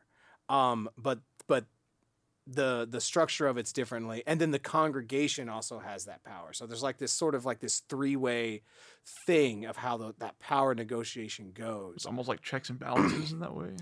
I mean, not intentionally, but kind of in practice, because the congregation can get real in a tizzy, or some particular members of a congregation, or or two or three specific members that donate a lot of money can get in a tizzy about a certain thing that maybe the pastor's doing. Okay. And then they can talk to, the elders or the board or whoever makes the decision. That's fascinating. That guy's the pastor, or that guy gets to live in the parish house, or that guy needs to move on. I have so many questions that aren't fit for this show, but I need to go do some research now. Yeah. And then things can turn on a dime and that pastor can be gone. But up until like that happens, that pastor he's the guy. Sure, and like if you're the music, you're the worship pastor, you're the music director, and you get into a disagreement with the pastor, you're going to lose. You have to lose. Like the congregation wants you to lose, the board wants you to lose, everyone wants you to lose, because the entire structure is dependent on that idea that pastor is the guy. And it's just an inherently flawed fucking structure. And you're not going to survive in that environment unless you find a way to and navigate within that. And that makes me now wonder about all the times that I saw youth pastors called away to another church. Yeah. Never thought about that before. Like, why do we always have the same preacher, but why do our youth pastors keep leaving? Yeah, because he, guaranteed he was either trying to do some type of good, like maybe like some type of like legitimate good, trying to legitimately change a policy, be more open, more open-minded, more inclusive in some way or something like that. And lead pastors like, nope, see you later. Like just maybe more to the point, trying to affect change. Yeah. Yeah. That the pastor wasn't necessarily all about for Right. one reason or another. Oh, I think there's a member of my youth group that might be gay, and I don't think we should kick them out. You know, Yeah. something like that. Oh, that youth pastor's gone. I need to get a youth pastor that I know is going to kick out all the gay kids. One tiny example. Right. Well, this youth pastor didn't tell the youth group that listening to secular music was a sin. That guy's got to go. You know, so aspects like that, or sometimes like youth pastors actually doing actual fucked up things. Sure. You know what I mean? Or reckless things or whatever. I'm not saying like necessarily like sexual misconduct or stuff like that. That stuff does happen. Right. I'm not saying it. Yes. But yeah, anyway, it's so political. Yeah. And it's all about power, and the people who have the most power are the lead pastor until he doesn't. And that's what's really fascinating about it. Yeah. And absolutely. also the big donors. The big donors of the church. That's really who has the most power. Because if you're the one who's paying, you know, if it's your $10,000 a month, or your $5,000 or whatever, that's helping to pay everyone's salary anyway. Things better go the way you want them to go. If you start swinging and threatening to leave, like they have to account for that. They're not going to let you go easily. They're not, you know what I mean? Never, ever considered any of that at all. That's fast. That's well, I mean, when I was done with the church, I was fucking done. Gotcha. I left. I remember the last day, Mm-hmm. and I never went back. I've been back in a church maybe 3 or 4 times in the past 20 years. Gotcha. And it's usually been for funerals or a and stuff wedding. like that. Gotcha. Yeah, I've been in this weird spot where I was done with Christianity when I was like 8. Mm-hmm. But then sort of backed into accidentally being a Christian because I was in church every week playing drums. I was like, oh man, this is way different than what I thought it was. Yeah. Because I was getting exposed to sort of like city evangelical. Evangelical is not quite right, but like that sort of like city version of the Southern Baptist derivative thing. Modern. Which is, more modern. Yes, modern. Which is different than the small town. Because small town Christianity is like this. Especially the church that I went to. Yeah, because small town Christianity, to me, like my like hot take on that is like small town Christianity is like this, and it's trying to figure out who doesn't belong and to tell you to get the fuck out. Like it's looking for outcasts and sacrifices to make example of and push away, because the building's already paid for. City Christianity is like this because they got to pay the rent. That makes a lot of sense. And so they're a lot more like, what do we need to do to get new? You know what I mean? Like they're a lot softer. Like they're only going to have one hellfire sermon a year, you know, in the city. Yeah, I say especially the one that I went to because I found out well after the fact that most people that went to churches other than the one that I went to called us the cult church. And Did you know that? I don't even know what church you went to. I don't want to say, but Fair Yeah. enough. Anybody that knows me that's listening will know exactly because it's the only church I ever went to. Mm-hmm. But yeah, I had no idea. And a couple people, dude, why do you think we never came when you would invite us? Like you guys it was a little too much. Like, what? I thought we were just like Southern Baptist, but apparently we were a little too much. A little too much. Yeah. And so, Man. but yeah, all that is fascinating and interesting to me. Yeah, absolutely. What did I do? I am so sorry, but there's no camera over here. Oh, So if you, I've been staring at you this whole time. Yeah, Sorry. And it's these tiny things that like I am painfully aware of because when I edit these, It's all good. and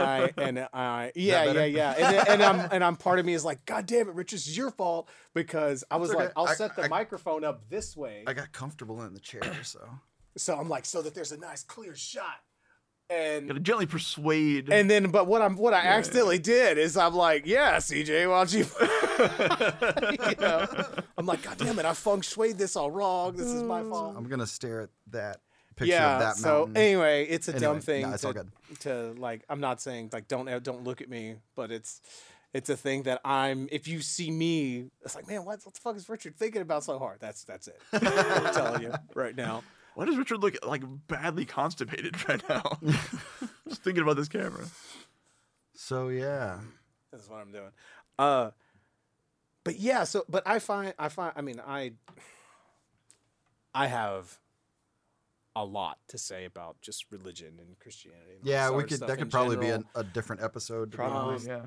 But I do think it's really fascinating that this is something that affected your discovery of music, your interaction with music, and all that, because that is kind of a you know, well, and you're not the only one that it affected that way, and so there is a bigger theme with this, which is that like a lot of the people that I knew that ended up playing in metalcore bands or hardcore bands, a disproportionate amount of them came out of like youth groups.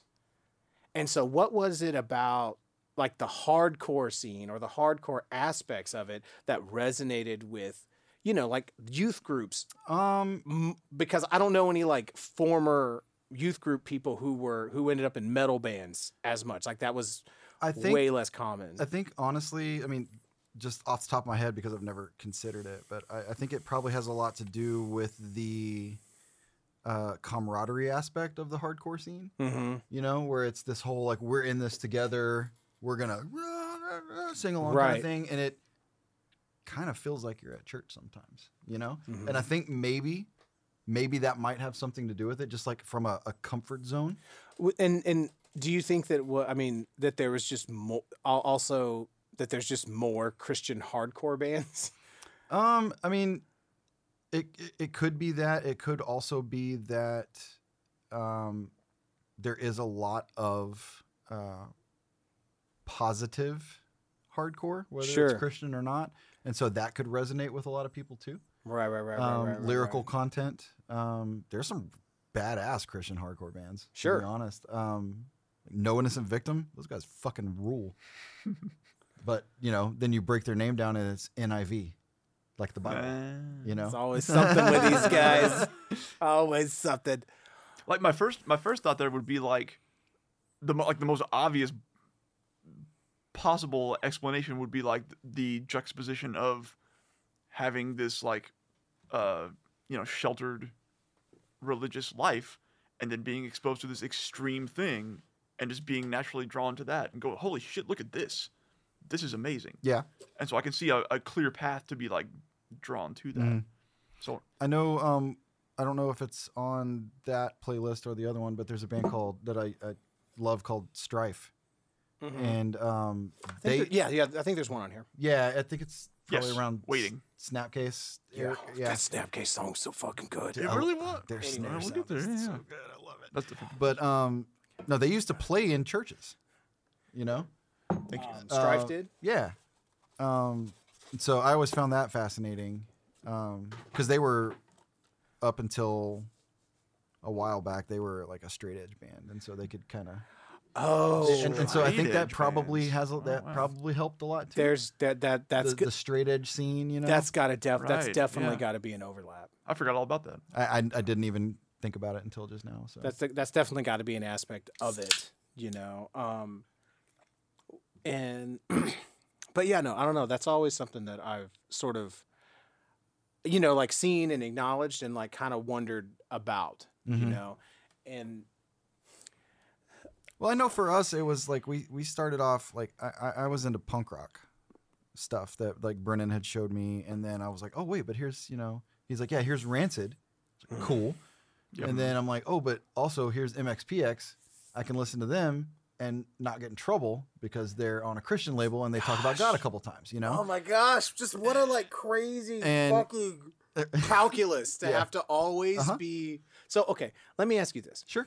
Because I remember even me sort of being, because like, all right, so like my Jesus shit, my Christian stuff is sort of based around that like my dad died. First of all, I was raised Catholic, so Catholic is like a whole different. That's a whole different. That's where I was at too. Yeah. And it's like no one. If you're Catholic, no Catholic like believes that much. This is. What do you mean? No, like okay, the way that I know Lord, I know what you're saying. Like the Lord gave me 7 days. 7 days out of the week, I can give him 1 hour. Like that kind of like I go to church because it's my duty, and that's where you get forgiven for the shit that you did for the week. The theology isn't really that important. Yeah, it's clocking in. It's doing your work, just like I see what you're saying. You know what I mean? It's not like it's not about having a born again experience and having a relationship with the living God, your Lord and Savior Jesus Christ. It's not about a personal relationship with God. Mm-hmm. No, not at all. It's about doing your time and going to church. Doing your time is a good way to put it. And so, have you ever heard the Eddie Izzard skit where he talks about how boring the fucking Church of England is? Oh yes, in terms of like singing their hymns and shit. It's like, oh Lord, my God. It's like the most. Yes. Yeah. That is what that is. That is what that always felt like to me. Being there was like nobody wanted to be there doing that shit. Yeah, it's like, you know, like as a kid you go and it's like, of course this sucks, son. It's supposed to suck. Do you think I'm enjoying this? Why do you think your father never comes? Like, you know, for me it was like, oh, what's that? You don't want to get up and go to Sunday school? You're too sick? Well, then, you know, it's just like you missed regular school. That means you're too sick to play with your friends today or watch cartoons later. Okay, I feel fine. And so my mom, like, this didn't always manifest with her in a healthy way, but my mom had a very low tolerance for bullshit and hypocrisy. Very, very low. And so, like, once my dad died, she was, you know, like she had very sort of tangible, like sort of theological questions that could not be answered. You know, like you weren't going to be able to, she was like, my husband was a good man and now I'm a widow and my son's growing up alone. We just moved out here. We're all by ourselves. Don't tell me God has a plan. That's not good enough for me.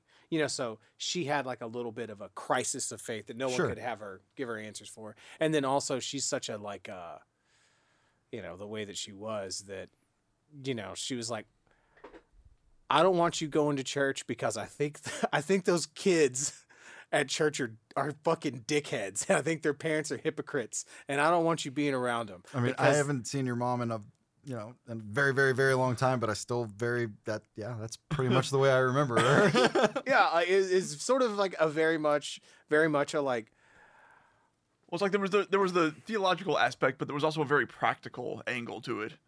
Right. Of like that just makes sense. That kid's a dickbag. Don't go near him. Yeah. Well, and it was just like she did not care about like the keeping up with the Joneses social pretenses of all of it and the politics, all of it. She was like, no, fuck all that. Mm-hmm. So I wasn't like, I didn't. So she started to drift away, and then I like discovered there were like other religions, and I was fucking mad. I was mad at my family because I was like, wait a minute, whoa. You told me you knew where my dad was, and you don't really know. You think you know, but you don't know. You don't know in the same way that you've been teaching me other stuff. And that made me like very angry. And I was very young. I was like 8 when I like sort of came to that. So, but even given that, I was still sort of like 13 or 14, 15 maybe, before I could say, I don't believe in God without like, oh man, tell me about it. Feel like without like look waiting for the lightning bolt. Mm-hmm. You know what I mean? So how long? I mean, I guess like how long did it take for you to sort of be able to get to a point to where that shit's not living in your head rent free all the time? I was 23 when I said it out loud for the first time. I was mowing my grass in California. and I stopped. And I set it to the air. Goddamn fucking liberal fucking blue state California.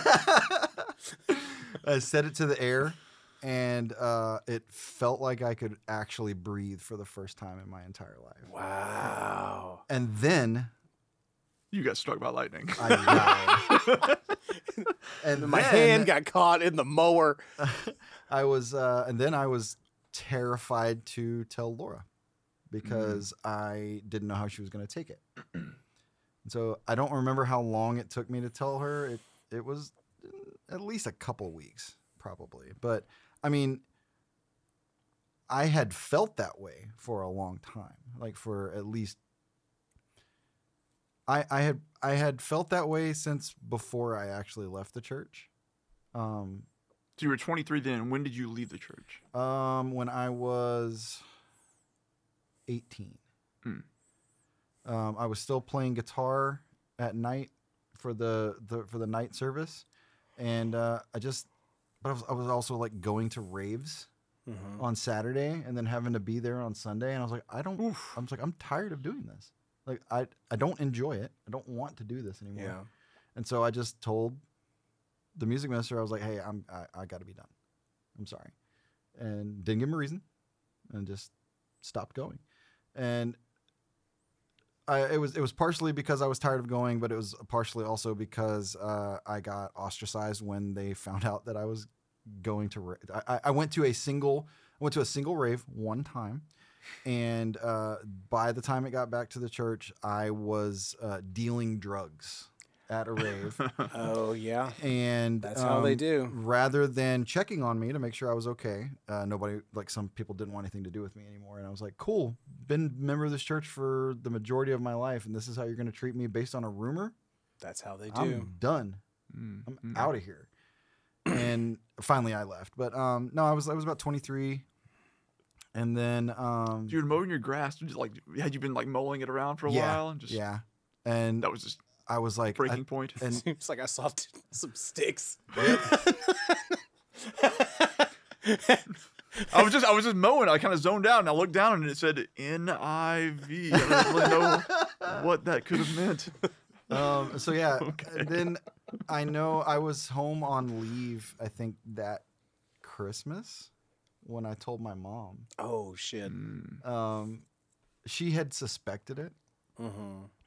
And but we were standing on her porch, and I was like, I need to tell you something. And she was like, are you gonna tell me that you're an atheist? And I was like, yeah. I went like that, and she goes, no, you're not. I went, yeah, I am. She goes, nah, you're not. And that's just been kind of her stance on it. Yeah. You know, but like they don't mess with me about it at all. Like they used to use it as a threat. I swear to God.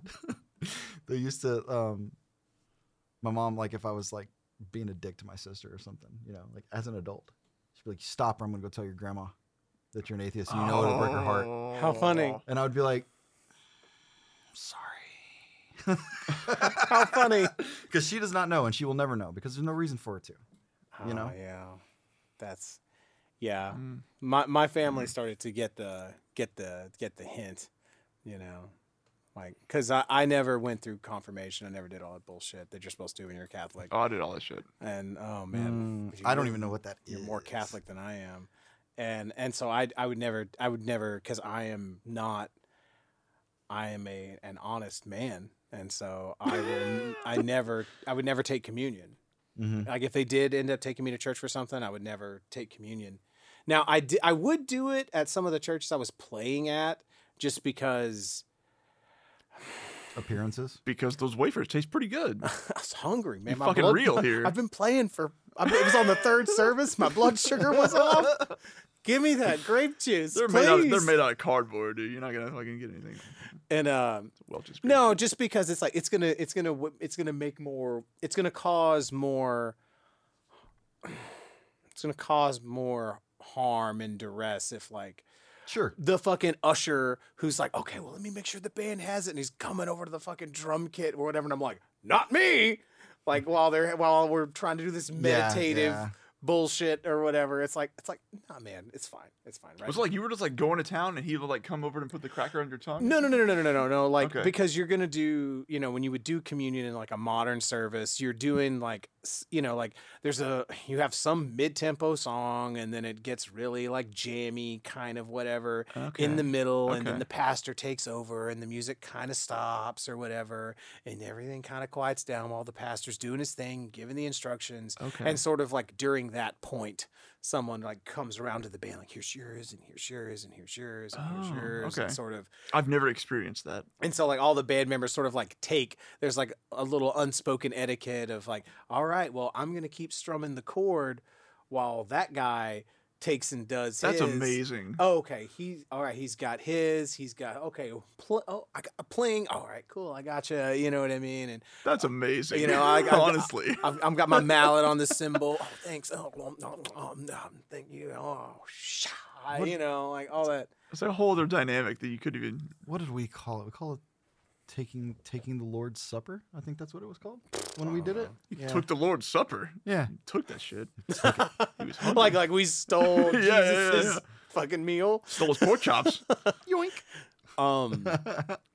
But anyway, yeah. I don't know, but I just wanted to ask that because I don't know. I just like you said earlier, like religious trauma is a real thing, and even when you're not.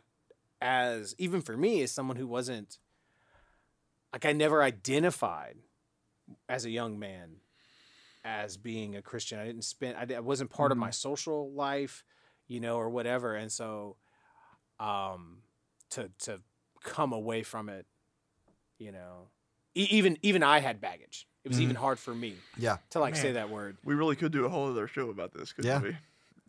We really could, and if we ever really did, I know there's a lot of stuff. Some other people that would definitely we'll just have love a fucking religious trauma roundtable, man. Dude, I have so much to say about it. I have ridiculous amounts to say about it.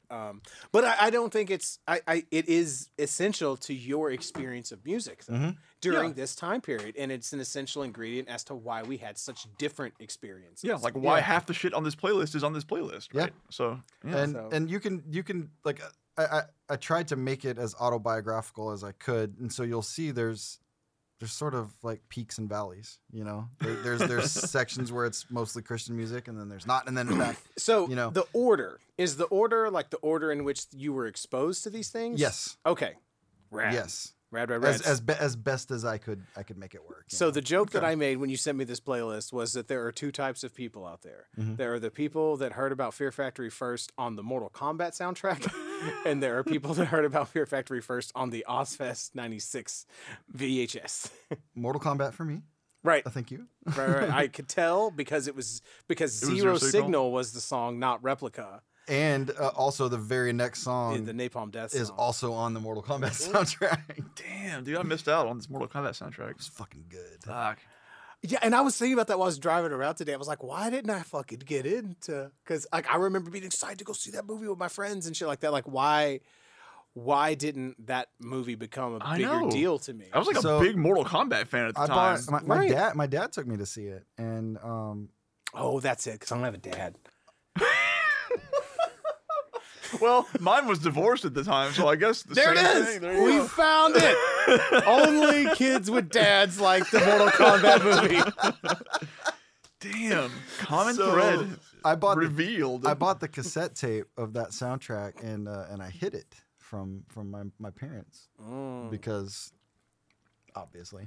How exciting! And but I bought it from Walmart. It was there was a couple of songs on there that I think was edited, but I didn't have a lot.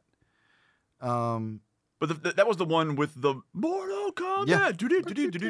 Okay. But then I mean, it also had because the Zero. I've seen that movie a million times. So like Zero Signal, the that part. Yeah. That's when Sub-Zero comes out. It's like. Sub-Zero, and then Twist the Knife Slowly is the montage of Goro beating the shit out of people. Oh, dude, that's rad. And so I put that on there because it was the first Napalm Death I ever heard, but I didn't like it. That is my favorite Napalm Death song now. Interesting. But I did not like it at the time. I think when I knew what it was because I'd heard their name before. Yeah. I think when I first heard Napalm Death, I didn't like it either. Right. But I eventually came around. The first Napalm Death song I heard was Greed Killing. It was on an Earache video compilation that I had mail ordered. So nice. Napalm is such a fascinating band because like their first 2-3 records or whatever are sort of genre defining and have hardly any of the members. I mean, it's got the guys that went to make Carcass. Right, and Cathedral. Yeah. Excuse me? You know, Hopkins, witch, find a general. Like, you get that. Like, that's the guy, you know, Lee Dorian. Like, that's the guy who's singing on, you know, like, you know. Have you ever seen the videos of that era of Napalm Death on the children's show? Oh, shit, no. And they play, like... You Suffer? They play You Suffer. Oh, yeah. Like, or whatever it is. Anyway. It's so... God, man, what a great band. But anyway, yeah. But it is interesting. Like, I haven't spent enough time with their sort of entire discography to sort of like really get the arcs of it of like, oh, well, we're just going to define grindcore and then this like industrial metal thing that they do through the 90s and whatnot. I don't love all of it. Yeah, there's a lot of it. There is a lot of it, that's for sure. But yeah, but the thing I said here when we got to Napalm, I was like, amazing that so many people were exposed to Napalm so early on. Like just that, you know what I mean? That you had a pathway to this legendary band, and therefore like a pathway to this, you know, so much. Because if there's one word to describe Napalm, it's fucking legit. Yeah. Right. And so that through a fucking video game movie soundtrack, you have like a foot in the door to sort of like that node. And they always stuck with me because I just remember thinking the name Napalm Death was like the goofiest, most metal thing. Yeah, you know, sure. Like it was because, you know, I was still like kind of poking fun at that kind of stuff, you know. And so yeah, Napalm Death, you know, and which actually making fun of stuff like that is actually how we ended up writing the song "Why Do You Exist?" Because we were making fun of metal lyrics one day, and we said, "Yeah, all they are is just why do you exist? Die, die, die." And then Jeremy came in with this weird riff, and I was like, "I'm just gonna say that. What do you think?" And they're like, "Cool." Yeah, that's real funny because my buddy Jet, whenever metalcore and like screamo became the thing, and then, you know, he like was frustrated with that music, and he was like, "It's all the fucking same. It's all I don't like what I'm doing." You know, and then just, you know, being sad about a breakup or something. Yeah, and I was like, God damn it, what a fucking I don't like what I'm doing. I don't like what I'm doing. This nail on the fucking head. Like, it's fantastic. I was like, yeah, man, I fucking hate As I Lay Dying also. I hate them for like a lot of reasons. Different reasons now. But Tim Lambesis is a piece of shit. I hope Teetotal, I hope capital. I hope you're I can't listening. believe that. I can't believe that they are still able to like do headline tours and all that shit. Anyway, whatever. That's a different fucking thing. So, but yeah, the others, you know, then you start seeing like, you know, I put Korn on there and Slayer, and I put that on there specifically because those were songs that you introduced me to. Interesting. Nice. That's fucking wild. And like I said earlier, this playlist is difficult for me to listen to. When I got to Loco, I had to force myself to make it through that song. I don't like it. Really? It's not that good. There's things about it that are good. Okay, it's okay. Well, so is it the lyrics? To me, because I wasn't into anything like it at the time, I never realized how, in my opinion, I never realized how badly they were just trying to be Rob Zombie or White Zombie. Oh, I don't feel that at all. That's what it feels like to me. I don't feel that at all. Interesting. Not even a little bit. Or he's very clearly influenced by it, which is probably not a surprise. You don't think so? I don't. As someone who fucking loves, White Zombie and their Coal Chamber album and Rob Zombie and loves that Coal Chamber album. I don't know. Maybe I was just in a weird place when I was listening to it at that time. Okay, this is what I'll say. I've spent a lot like. If you put that Coal Chamber album on right now, I can sing every lyric and play the whole goddamn thing. I believe it. Maybe not at the same time. Like, I'd have Sure. Yeah, that's not what I'm saying. But Yeah, it's just like I know that record. You know it. Yeah. really well. And it's a little. I love it. There's a youthful charm to it. I guess you could say. You know, there's like a rawness to it, but it's well written. It's well played. It's definitely a record that would not have been made if Korn's first record wouldn't have also been made. Yeah. Oh yeah, absolutely. Not even necessarily as far as like an influence. God damn it. Necessarily. Even though there is definitely an influence, but just because like they wouldn't have been able to get the budget to make a record, the budget you needed to make that high a quality a record if Korn's record had already been successful. Just for instance, for that in that regard as well. I think it's a fine record. I think it's good. I think Dez has a really unique voice. I don't think he gets enough credit. I just made the connection as to why I thought that because he does sing fast like Rob Zombie, and the way that he sings on that song, the way that he sings on that song reminds me very, very much of Thunder Kiss. It doesn't to me, but I see what you're saying. That's where my brain went when I was listening to it. I see what you're saying. That's not the only reason I can't listen to it. It was there was a lot of that kind of new metal stuff that came out that I it never worked for me. Gotcha. And Cold Chamber was one of those. Cold Chamber, but I mean, I put that on there because that was one of those songs that we learned. You had to learn it. I had to learn it on the bass, so I had to put it on there, that you could play it because we played it at the show. And you also had to learn Electric Head Part 2, and you had to learn Come Out and Play. Yeah. Maybe that's where the White Zombie association comes from. Yeah. Well, maybe you just don't like the song because you didn't like Josh Baker singing it. That's why you don't like 311. It's why it took me a long time to be able to enjoy 311 because I got so fucking sick of Prisoner of fucking like Josh Baker coming up behind me. Like fucking with you? Well, and he started to annoy me, and yes. you know how Josh Baker was. If he found out something annoyed you, then it's like, oh well, now I just have to live with that forever now until we graduate high school. Sure, yeah. Because I live across the street from his parents now, so are they doing okay? I don't know. I see his brother a lot and his nieces. Okay. Well, I hope they're doing great. You can tell me later. Yeah. I hope they're doing awesome. I have nothing but love for the guy. Never did me wrong, but yeah. So I unironically still like Cold Chamber. Sure, but there is like a cringy aspect to it. Yeah, because it's not necessarily because I think anything to do with them, but I think they're sort of like one of those first sort of second wave of nu metal bands where it starts to feel a little watered down and it starts to like, oh, that's what the trappings of the genre are going to be. Oh, you're going to dress all silly and you're going to have spikes and you're going to do this. And, oh, well, I guess we can just let anyone do that and have a down-tuned guitar and have some neat stage moves. And I guess we have a band now. No, I didn't put any Mudvayne on there, but I better not. Really? No. We fucking love Mudvayne. Okay, I was going to say, because I mean, huge Mudvayne. You're about to. That was going to be very confusing. But no, I did like that.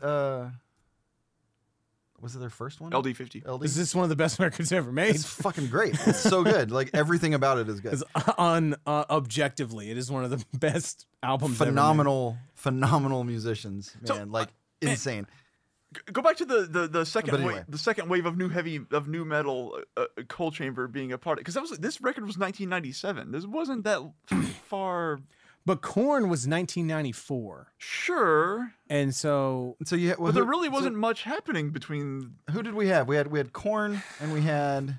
Nu metal is such a weird genre because this is the main thing that makes it weird.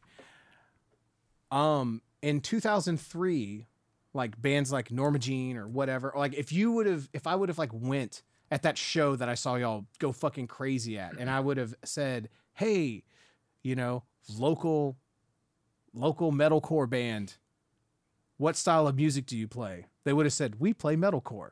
Yeah. No one knew what nu metal was No one said they were playing nu metal at the time. Right. And I mean, wasn't it mainly a term coined by like magazines? It was kind of always derogatory. Yeah. Is the thing. Yeah. And it hasn't been clear. It's not clear until you look back at it. Now, I heard someone say it like the perfect way, like regarding Slipknot. They're like, Slipknot is a band that is often retconned into being nu metal because they were popular at the time. I was like, that's a perfect way to describe it. They were popular at the time and they had aspects of like hip hop and techno. I never considered them nu metal though. I didn't either. But it's like, if you're like, well, nu metal was popular during this time period, and you're like, well, Slipknot was also popular. Well, I guess Slipknot has to be like they're associative property. They're, you know what I mean? But yeah, I think it's a real like sort of, it's a real sort of weird amorphous kind of a weird term, but there are a few bands that are clearly like, oh, well, that's a nu metal band, right? And because after a while, it became the derogatory term for the bands that they were trying to describe became its own genre. Like, and bands came along that were they embraced it. Exactly. Yeah. Exactly. And I guess like sort of what I mean is, Korn is sort of like, I guess it's sort of like we were saying earlier with like, you have these big bands, big unique bands, but you don't know what's going to become a genre, right? And to me, like, Coal Chamber is sort of one of the first bands that's like, okay, well, this thing that Korn's doing, this is going to become a thing. And so let's also do it. So sort of. Yeah. Or like, and it might not, I'm not trying, I don't know how much they were or were not influenced, but I think it would have had to have been. I think so too, but I just don't know, so I'm not going to speculate. Sure.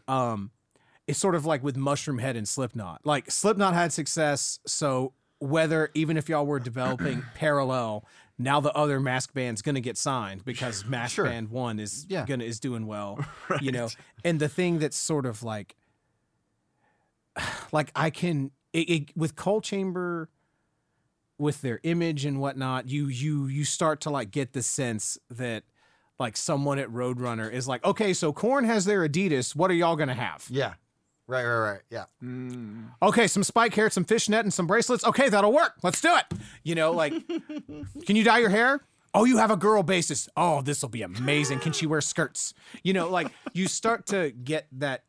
I feel like you really get that sense. Like with the image that they put forth. Like, I feel like with their second album, absolutely. Right. And that's the other thing too. I was like, a way that I experienced a lot of music, because I didn't have MTV. I didn't have a lot of it. I really just experienced the record. Yeah, I didn't have MTV either. And even if I did, I wouldn't have been allowed to watch it. So. It's a moot point.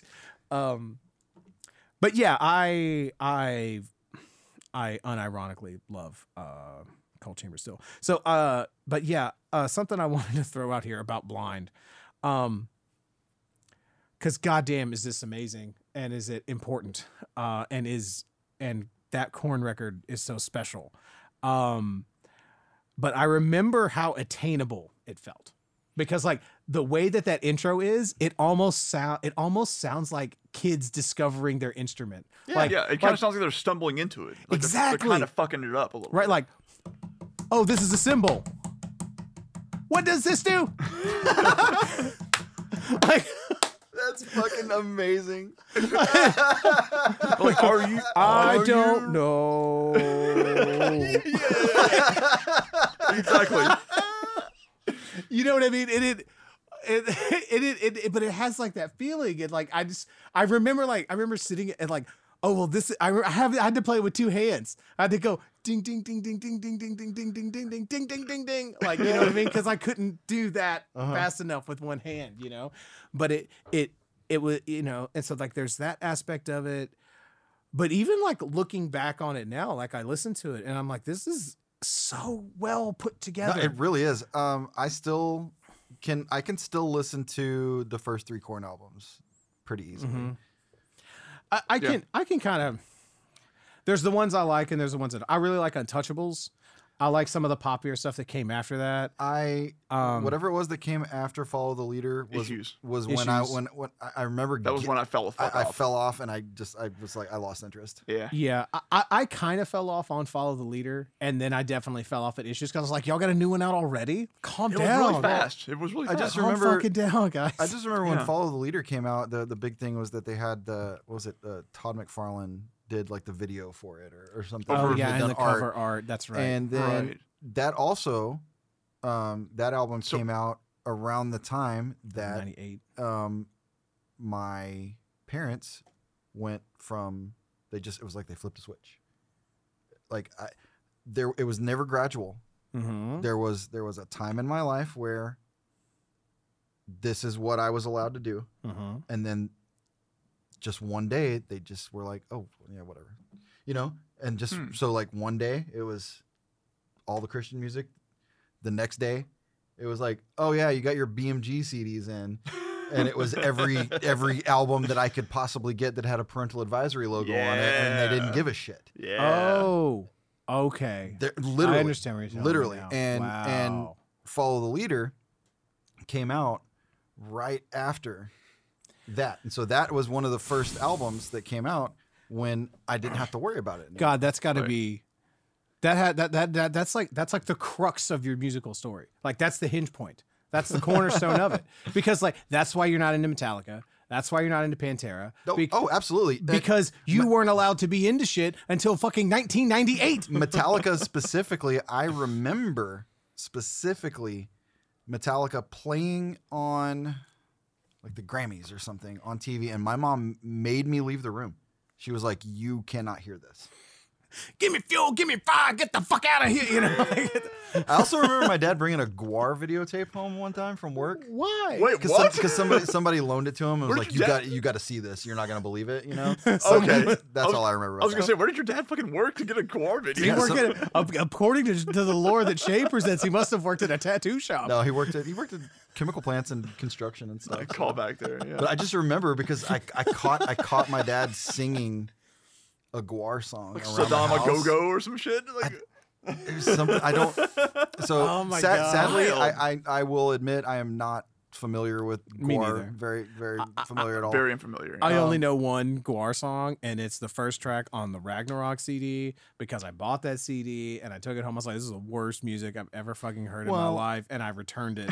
Clearly, they're meant to be seen. Yeah, meant to be seen, not heard. But I just remember sandwich. My dad singing something about maggots coming down like rain. I remember hearing those words come out of my dad's mouth. But I'm imagining it like a Paul Simon, like Bridge Over Troubled Water. Maggots coming down like rain. Yeah. But no, when Follow the Leader came out, I asked my mom. I told my mom, I was like, I want to go see Korn, and she's like, okay. Wow. And so I went with David Baker. So when did you see them? Where did you see them? Well, it was at the Summit. Right. So, okay. So not the Summit. It was at the Astro Arena. Yeah. Okay. But it was them. Head PE opened. Okay. And Orgy. Okay. Nice. Nice. Okay. And it was solid. Phenomenal. It was a phenomenal show. I just remember being that first Head PE album pretty fucking cool. It was it good. Is. I got really into the second one because I saw him on Tattoo the Earth, and there's right. Well, I got really like I don't give a fuck. See me fall down, see me laugh, see me laugh, see me laugh. I bust your lip. Well, that goes into Limp Bizkit on there because when Limp Bizkit came out, I got made fun of by so many people for liking rap metal. That first Limp Bizkit record is amazing. I still listen to it. It's I great. don't even care. It is good. You shouldn't care. It's amazing. It's so good. There's a funny story sort of relating to that. Do you remember the Colorado trip? The band Colorado trip? Very clearly. Okay. So that was like the beginning of the divergence of me and Germany. Me and Jeremy's Germany bars. That's like totally some How has that never come up before? Are you fucking kidding me?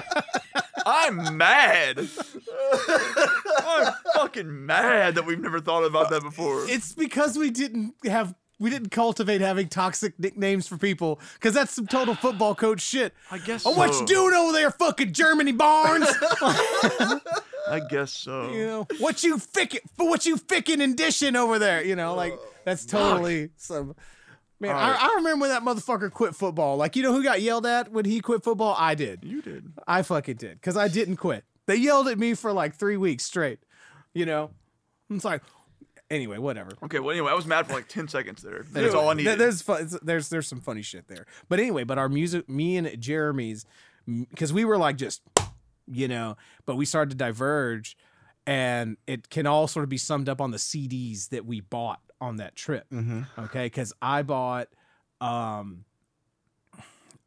that Human Remains album that I showed you on that death metal episode we did, and I bought 2 Century Media samplers that had like Strapping Young Lad, Rotting Christ, Emperor, Stuck Mojo, Tiamat, Nevermore, Samael. Dude, we had a whole section about Suck Mojo on another podcast. all this like metal shit. Yeah. You know what I mean? Arch Enemy, Entombed. It's all on there. Wait, no, Entombed wasn't on there. Entombed was on something else. Whatever. And Jeremy got like, okay, well, I'm into guitar, so I guess I should be into Joe Satriani. And so he got like Fire Garden. And he's like, well, I'm also like, okay, well, I hear Santana's good. And so he got like a Santana Live CD. Man. And then he got a Gorilla, he might have got a punk rock sampler that had like Gorilla Biscuits on it or something. Yes, fucking Gorilla Biscuits. Fuck yeah. And he got the Limp Bizkit CD. $3 bill. And he like threw up in his mouth trying to listen to the Joe Satriani CD. And he like listened to Santana. He's like, this isn't bad, but I don't like it. Do you want it? And so I got the Santana CD. And but anyway, but that's sort of like where you, because Jeremy became like way more into like he loved that Limp Bizkit record. Yeah, I remember. Yeah. And he was way into like the punk rock edge, like having that like punk rock aesthetic ethos became extremely important to him. And then I was like, I'm really into this metal those Europeans are doing. Right. And so that's like but anyway, that Limp Bizkit album's a big fucking deal. Yeah. It's a good fucking record. Nothing like it. It was wild. I had never heard anything like it. Or since, I don't think, you know? Not even the second album, which was arguably more popular. So much more way popular. more popular, but the first one is like the one if you're going to do one. Yeah. Allison has like stories about driving around, you know, with her friend listening to the second record. So it's a different, you know. But yeah, no, I was laughing really hard at the Limp Bizkit song. So I have some funny notes about it. Anyway, blah blah blah, praising it, blah blah blah blah blah. I was like, stuck on yourself you are at 412. And I was like, wait a minute. I was like, it's like Yoda Durst. Ha ha ha ha. And I was like, oh, wait a minute. He said, stuck on yourself, you whore. Oh. Wait. I thought it was stuck on yourself you are. Like, no. You whore. Yeah, no. Oh my God. I thought it was that for my entire life. Oh, negative. Wow. Nope. He's mad. That special boy's just mad at some mean girl. New shit has come to light. Oh my God. Fuck, dude. No, I always like whenever I think of Limp Bizkit, I always think of this. Like, I'm gonna bring you doom. Like that's what the buck. That's all I can think. What do you do with the buck? Yeah. Good thing you dug goose and play. Okay.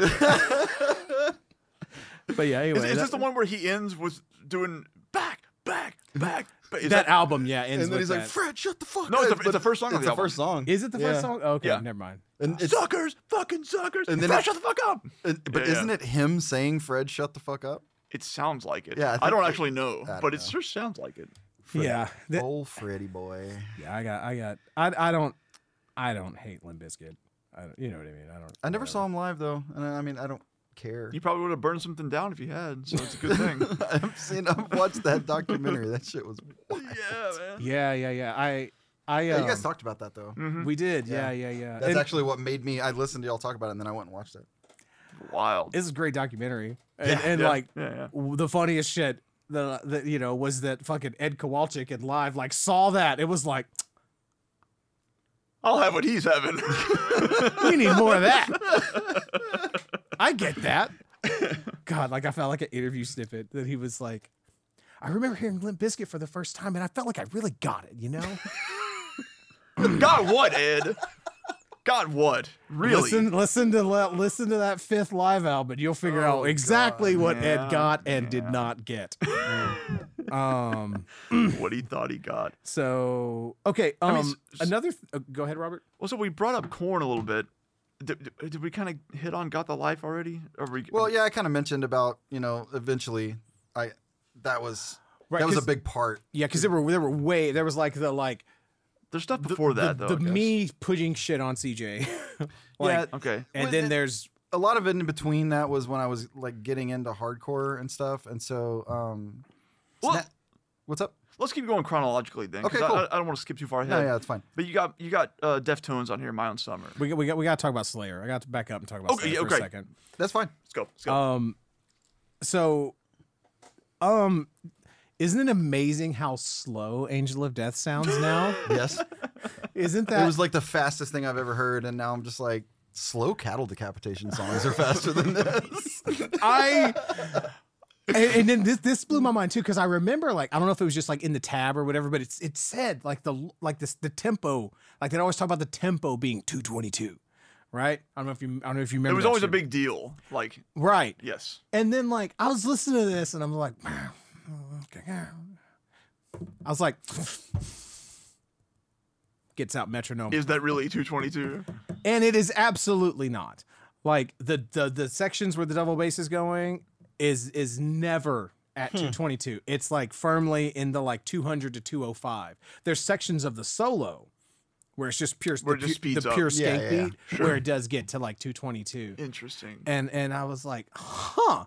So it totally fucking blew my mind because, like when it comes to like double bass techniques and shit like that, and I'm like, man, like doing like that run at like 222 with like just pure like fucking ankle motion. I'm like, man, that's real hard. But I'm like, what? You're doing it at 200? Fuck off. I think the 222 thing is one of those things that you would see in like a Guitar World blurb or some shit. Yes. But I don't think Slayer ever fucking put that forward. Oh, of course Slayer did not. So I did not. I'm not. Because they wouldn't say that about their own music. But didn't mean to imply that.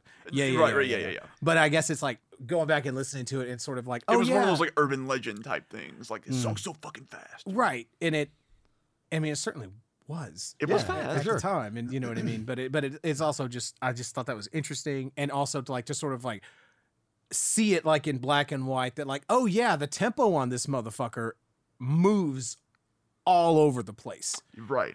And digging back into some of this stuff, I'm like, I feel a lot less bad about how bad my tempo was. I've always felt that way about Slayer though. Like, what do you mean? Like, yeah, the tempo is like kind of all over the place on some stuff, and right. Sometimes it was like to the detriment, like sloppy sounding. Oh yeah. Well, but my first like Slayer, real like Slayer album was Decade of Aggression, and that's like one of the sloppiest records ever made, ever committed to fucking print. It's amazing. Don't get me wrong. It's amazing. It's still probably my favorite Slayer album to listen to, but it is very much like, oh yeah, man, just like go for it. You loaned me a Slayer CD on that Colorado trip too. It was the cover album. What's it called? Undisputed Attitude. Yeah. Okay, Oh god, that record's so fucking good. Because I really wanted to listen to their cover of what was it? Minor Threat? I think. I Don't Want to Hear It. Did they do that or? That's on there, yeah. Or in like Richard hung himself, and But now I'm gonna be your god. Yeah, the Angel of Death was that Iggy Pop cover? Yep. Okay. It's all punk. It's all punk. But music. it's not dog. It's God. God, exactly. It was all punk covers. Yeah. But yeah, Angel of Death was the first Slayer song that anybody ever showed me. I'm fairly certain it was you, but I know for a fact you showed me South of Heaven because it was on that cassette that you gave me. Right. Yeah, and that makes sense. What was the cassette? It was called Slayerized Asphyxiated Osis, and it was a mixtape. Nice. But I just remember feeling. I just remember hearing South of Heaven, and did you feel? I felt bad. I felt like a bad kid. I did. I was like, It's like, yeah, I'm gonna listen to that, but I'm gonna turn it down just a little bit. Yeah, I don't want the Lord to hear. Yeah. Well, I think I had some of that too, because South of Heaven was the first album of Slayer's that I ever heard, because I borrowed it from like my uncle's music collection. Right. And I was like, well, I'll check this one out. Just picked it at random. They had like Undisputed Attitude and probably Decade as Seasons of the well. Abyss. Seasons as well. But I happened to pick South of Heaven, and it starts out with that song, and I was like, this feels fucking evil, dude. Yeah, I was like, South of Heaven. There's only one place south of heaven, and that's hell. I know where they mean. It's so good. It's man. It's so it's a great album. So But yeah, Deftones. I mean, My Own Summer was like. I just remember hearing. Was it? Did y'all cover that? Not y'all. We didn't. No, Well, you might have. I covered it. Yeah, it was Josh. Hazefall Haze- crew. Well, I think maybe we did, but also I remember just playing the song in Josh Baker's garage with whoever. And the fuck that was the there. first time I ever heard that, and so then I went back and listened to that CD. Was it Around the Fur? Around the Fur, yeah. And it was fascinating to me because like I had never heard vocals like what Chino was doing, you know. And so I was like, Absolutely. I was like, I like that. I like that a lot because that's not the grunty, tough guy sounding stuff that I keep hearing. That was like absolutely like out of left field for the time, especially. And yeah, that one that song just blew me away. You know, Isn't it wacky that them and Korn were sort of like considered like brother bands at the time? And they're so fucking different. Yeah. Even then they were so fucking different. It's like, oh, y'all got baggy pants and have good drummers. Yeah. You could like make an argument at least for Adrenaline being somewhat similar, but not really. Yeah. Like more so than Around the Fur, but not really. So yeah, agreed. But yeah, the hardcore stuff though that is next is just stuff that Brennan showed me because okay, that explains a lot. That's when we, Brennan moved back in like 8th grade, and we, got to be friends because we knew each other in 3rd grade, and then he moved, and then he came back in junior high, and I just remember him getting, it was a Victory Records, Victory style comps. And showing me some stuff, and to this day, I'm still very picky about what hardcore I like too. But Snapcase, that album was very, very, very, very important. It was a cool fucking song, dude. I forgot. We covered that song when we were like the Christian band. We covered that song. Goddamn. Zombie Prescription, and Brennan would come to our shows, and we needed 2 guitar players to play it, and we would set up a guitar and an amp, and he would get up and we would play that, and then he would get back down and dance till the rest of our songs. Nice. Such a special guy. That of all the stuff that I hadn't heard, or like that it's like, man, God, what a fucking missed opportunity. I think Snapcase might be of like, I would have loved this. Why did I not hear this? You know what I mean? Because I remember seeing the ads for that record. Yeah. You know what I mean? I never heard this song. I heard Snapcase otherwise, but not this song ever. But this song's fucking awesome. And they have a very, very specific sound. It didn't sound like a lot of the rest of the East Coast hardcore that was coming out at the time. I didn't look. What year was this? 98? Because this sounds way ahead of its time also. Well, and what's interesting, there's so much good stuff in this song. There's like polymeter vibes going on with the like gaga gaga gaga gaga gaga gaga gaga gaga, all that sort of stuff, man. It's just so, and it's like, it's really, really well executed, which it's played really, really well. That's something that sort of fits with a lot of this hardcore stuff. Is it all feels very organic. And sort of like sometime to, God damn it, you get the sense that, oh, well, this is how all of these bands actually sound. And so I bet that all these bands were amazing live. I only got to see Snapcase once, and it was at a Warped Tour actually. And they were amazing. They were absolutely amazing. I think it was 99, 2000, something like that. Because you just that's like a thing that just, anyway, with like all of the hardcore stuff, there just feels there's something like Like it's in the room, you know, with the vibe of it and everything. The song was 97, by the way. Okay. I always liked Strife because they were a little bit, and even in their later stuff, they were a little bit more metallic. You could kind of feel it. They have a song that Chino Moreno did like a little bit part on that same album. And I think that's actually what made me check that album out to begin with. That's funny because I like Chino was getting around at the time. Yeah. I wrote on the Strife song, I was like, nice super skank, a la early proto thrash metal, almost like Accept or Merciful Fate. So I'm definitely, you know, that like, you know, yep, that kind of shit.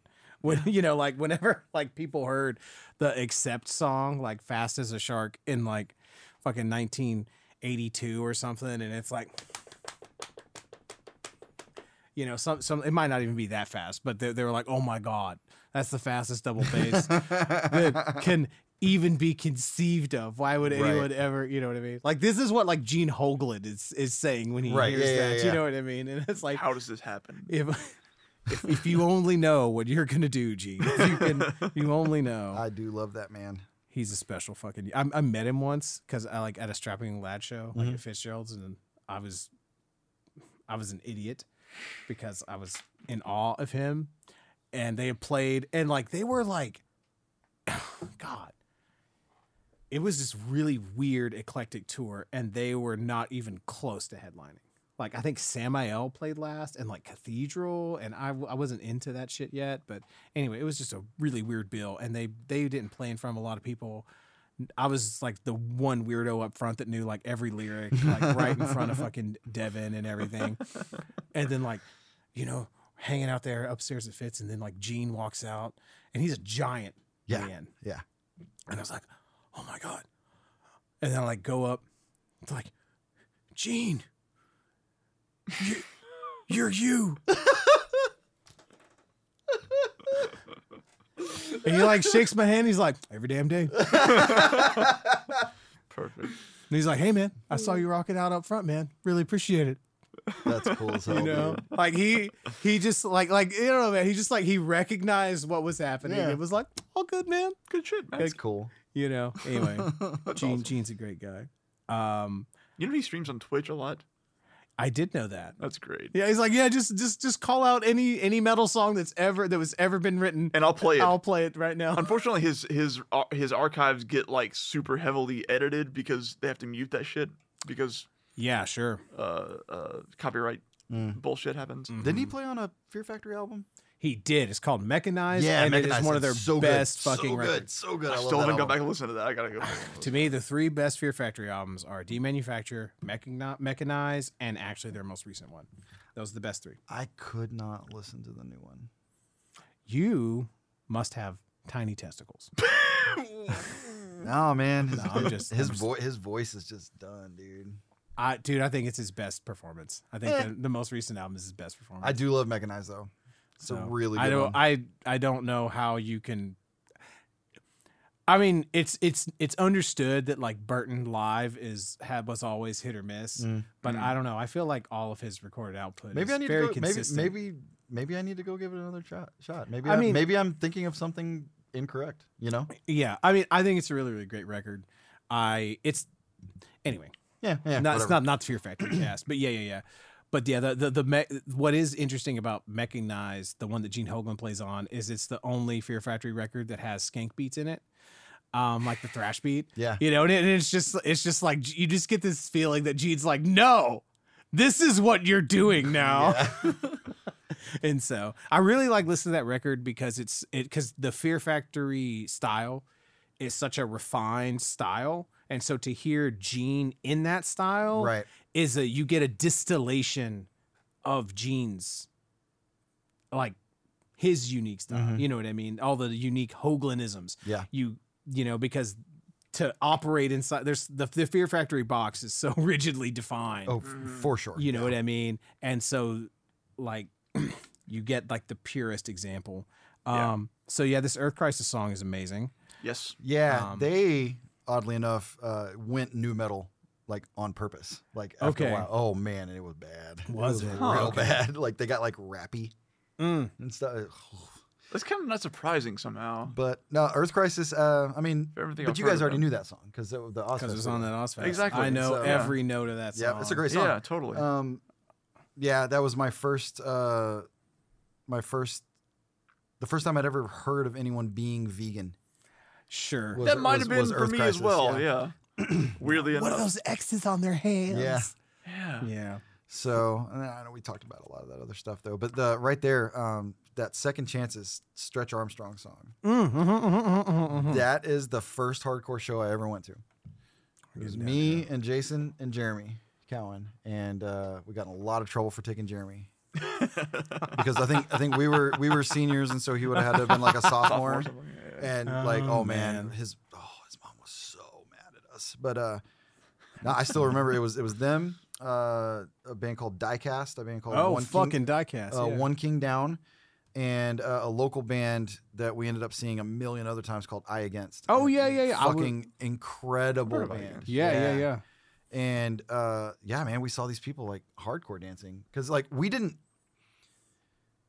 I still didn't really know what hardcore was, even though I had liked Strife and all that kind of stuff. I didn't really know what hardcore was, and I just remember Jason still calling it that heavy punk rock stuff. We didn't know what it was. Sure. And we found out that they were coming, and all we knew is that they were something that we had liked, and that they were a Christian band, and so that's all that mattered. At that, and so we could go to that one, and it would be okay. And so we went and saw them at this little tiny nothing place. I think it might have even been like in like Pasadena or something. It was just the three of us, and that night was like it changed a lot of stuff because after that we were like, we need to go to the next one, and that was what kind of started us being like later on that show later on was what kind of started us going to like, we don't care who's playing, we're going to go because it didn't matter anymore. We just wanted the experience, right? And so I've never heard of them. Cool. How much is it? $5. Let's go. All locals, even better. Let's do it. Let's go hang out. Right. Cool. Right. And that right there is one of the biggest differences in how the hardcore scene operated versus how like the metal scene would operate. Because you could be at a metal show at Cardi's playing in front of like 3 people, and 2 of those people would be just trying to decide if you belong there or not. Right. Yeah. And we were many times. Yeah. We were. I thought you were saying we were those 2 people. I mean, maybe after we played our set. Yeah. So a lot of the stuff that comes after that Stretch Armstrong on there is a lot of stuff that I found off of the same compilations that I discovered, like Stretch Armstrong. So, I mean, we don't necessarily have to talk about a lot of it, but it was just like, that Focal Point song, I don't even know any of their other songs, but that song is very, very specific. Like, Laura and I still love that song. Like, we love that opening riff. It is super simple. It's just and that's it. Yeah. And then that Living Sacrifice song, Reject. Oh yeah, we gotta talk about that one. That one was a big one for me too. I have plenty of shit to say about the other ones. But anyway, say whatever you got. So the Focal Point one. So what I wrote here is I was like, double bass, sloppy. Yeah. Oh yeah, it's really but bad. A for effort. No, it's bad. But it's also like kind of interesting too, because it comes in at like around the 226 mark, and it's like, and then it kind of like just stops before the section's over. But it's mostly in time. Like, it sounds like it's an intentional decision, but then when you think about it, you're like, no, you could only do it 6 measures instead of 8 measures. But there's I feel like there's kind of like a lot of stuff like that on a lot of these kind of tracks. No, we do have to talk about Overcome. Which one is that? The next song from after Focal Point. Well, let's back up. Back up. So because back to the Stretch Armstrong song. So something I noticed on that one is you have a lot.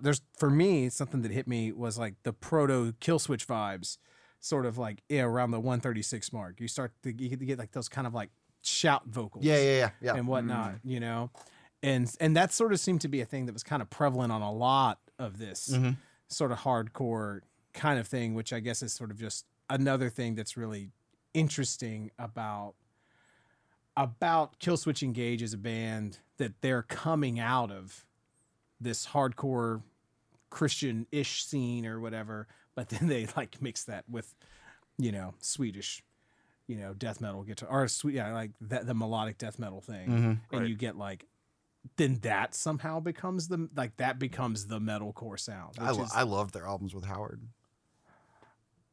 We made a lot of fun of The End of Heartache.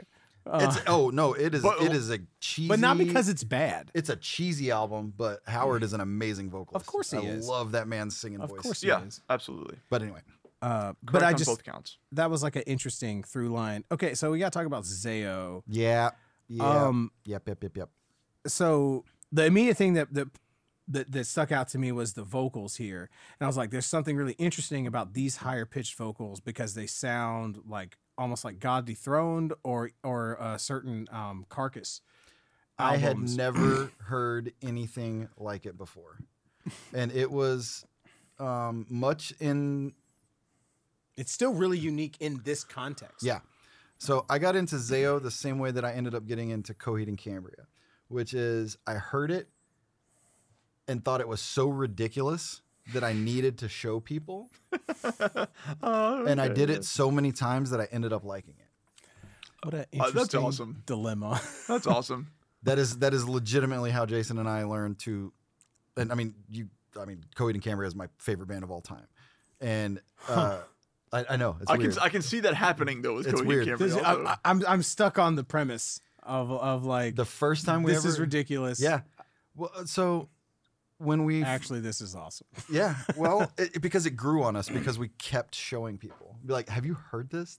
You got to hear it. This is so goofy. Right. And we listen to it, and like every time we hear it, it's like yeah, and you got to hear this next part. It's because I remembered it, you know. Right. And so and then after a while, I'm like, maybe I need to give this an actual listen. And then I listen to it, I'm like, this is good. there is like something about initially impenetrable art in a way, or you know, because like some of my favorite albums, I mean shit, like this right here, like this the second Emperor full length or the full blown whatever, Anthems to the Welkin at Dusk. So that album is one of the most important albums of all time for me. And I remember having to sit with the lyric sheet and concentrate so hard just to be able to follow along because of how crazy the mix is. Yeah. And how much of a wall of sound it is, and the way the vocals sit in the mix. They're not way up front, you know what I mean, or whatever, but something made me keep doing it. And then by about like the third time, I was like, this is the most amazing music that's ever been made. Right. I mean, similarly, that's how it was for me with Meshuggah when I discovered Meshuggah stuff, because I discovered them through, like I said, Guitar World articles where Frederick Thorndahl and Martin Hagstrom would tab out some of their riffs in Guitar Worlds. So I learned like the Gods of Rapture riff, but I learned it at like half of the speed that they play it at. And so I just learned the notes, which came to be the thing that I did sound checks for at all of our shows. Yeah. But like up to speed actually. But like when I first learned it, I learned it very slowly. And I was like, this is a weird sounding riff. And then I eventually bought Contradictions Collapse None, the EP, and heard the actual song. And it was way the fuck faster and way more intense. You learned it before you'd ever heard it. Before I had ever heard it. Wow. Yeah. So when I actually heard it, I was like, holy shit. Yeah. And so you're already invested at that point. So that was the kind of thing where I was like, this is ridiculous. I have to keep playing this and then take it to my band and live. Right. Yeah. I do. That is like it's such a fascinating thing how, you know, genres of music evolve, because no one knew that Meshuggah was going to like spawn a whole genre, and that Meshuggah would be this like archetype of relevance, you know what I mean, right. here 20 years later, 25 years later or whatever. Well, hell, dude. I mean, do you remember what was a couple years ago? I texted you and I said, I do. I said, hey, I've never been able to get into Meshuggah. Help me. And he said, listen to Bleed. I did not say that. You said no. It was listen to that album. I said listen to Chaosphere. I thought you told me to listen to that album. It would have been Obs in.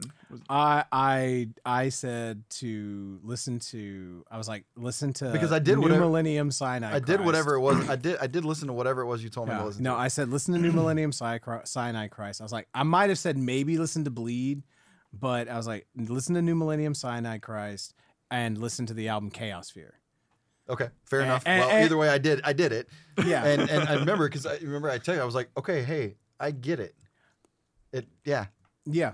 And then it was really cool because we hadn't talked in years. So maybe it was just that later on I listened to Bleed and it just and I found it. Then it clicked. I think I found it. I think I found Bleed organically, not knowing that it was the thing, you know. And I was like, and then I listened to it. I was like, wait a minute, is this that thing that Bill Burr had that bit about?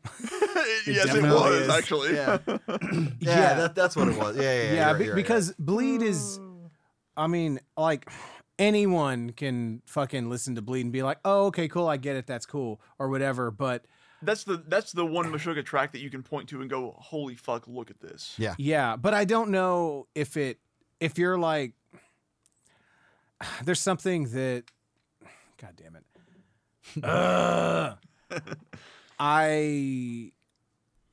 if you listen to the whole thing and you listen to like the transitions in there and all that sort of stuff, then you're like, oh God, this is brilliant. But if you're just listening to that main riff, I could see how someone could kind of get and that's all they've ever heard is like, oh, this is novel and kind of like a trick. Well, yeah, because anytime that I ever tried to listen to Meshuggah before that, I was just like, it just sounds like rhythm practice because I didn't listen to it. Mm-hmm. Right. And I heard it, but I didn't listen to it. And the thing about like... Whereas with that song, like the speed and the consistency is a spectacle. Yes. Right. Yeah. But to me, to really understand, the best way to understand Meshuggah's Meshuggah-ness to me is the song New Millennium Cyanide Christ. Because you have like, it's like the essential element of Meshuggah, or I don't want to say the essential, but one of the most prominent elements of Meshuggah of like 4/4 up here, some other shit down there is perfectly on display in New Millennium, and it also it goes from like the most complex aspect of it in the A section where it's like 26 cycles of 26 or something to then smaller, more digestible cycles in the verse. Yeah. And then the outro is kind of digestible. So you're like, it's enough for you to like kind of get it. You know what I mean? Mm-hmm. Like, oh, okay. That's why I always. Have you seen the video for it? For that song? Yes.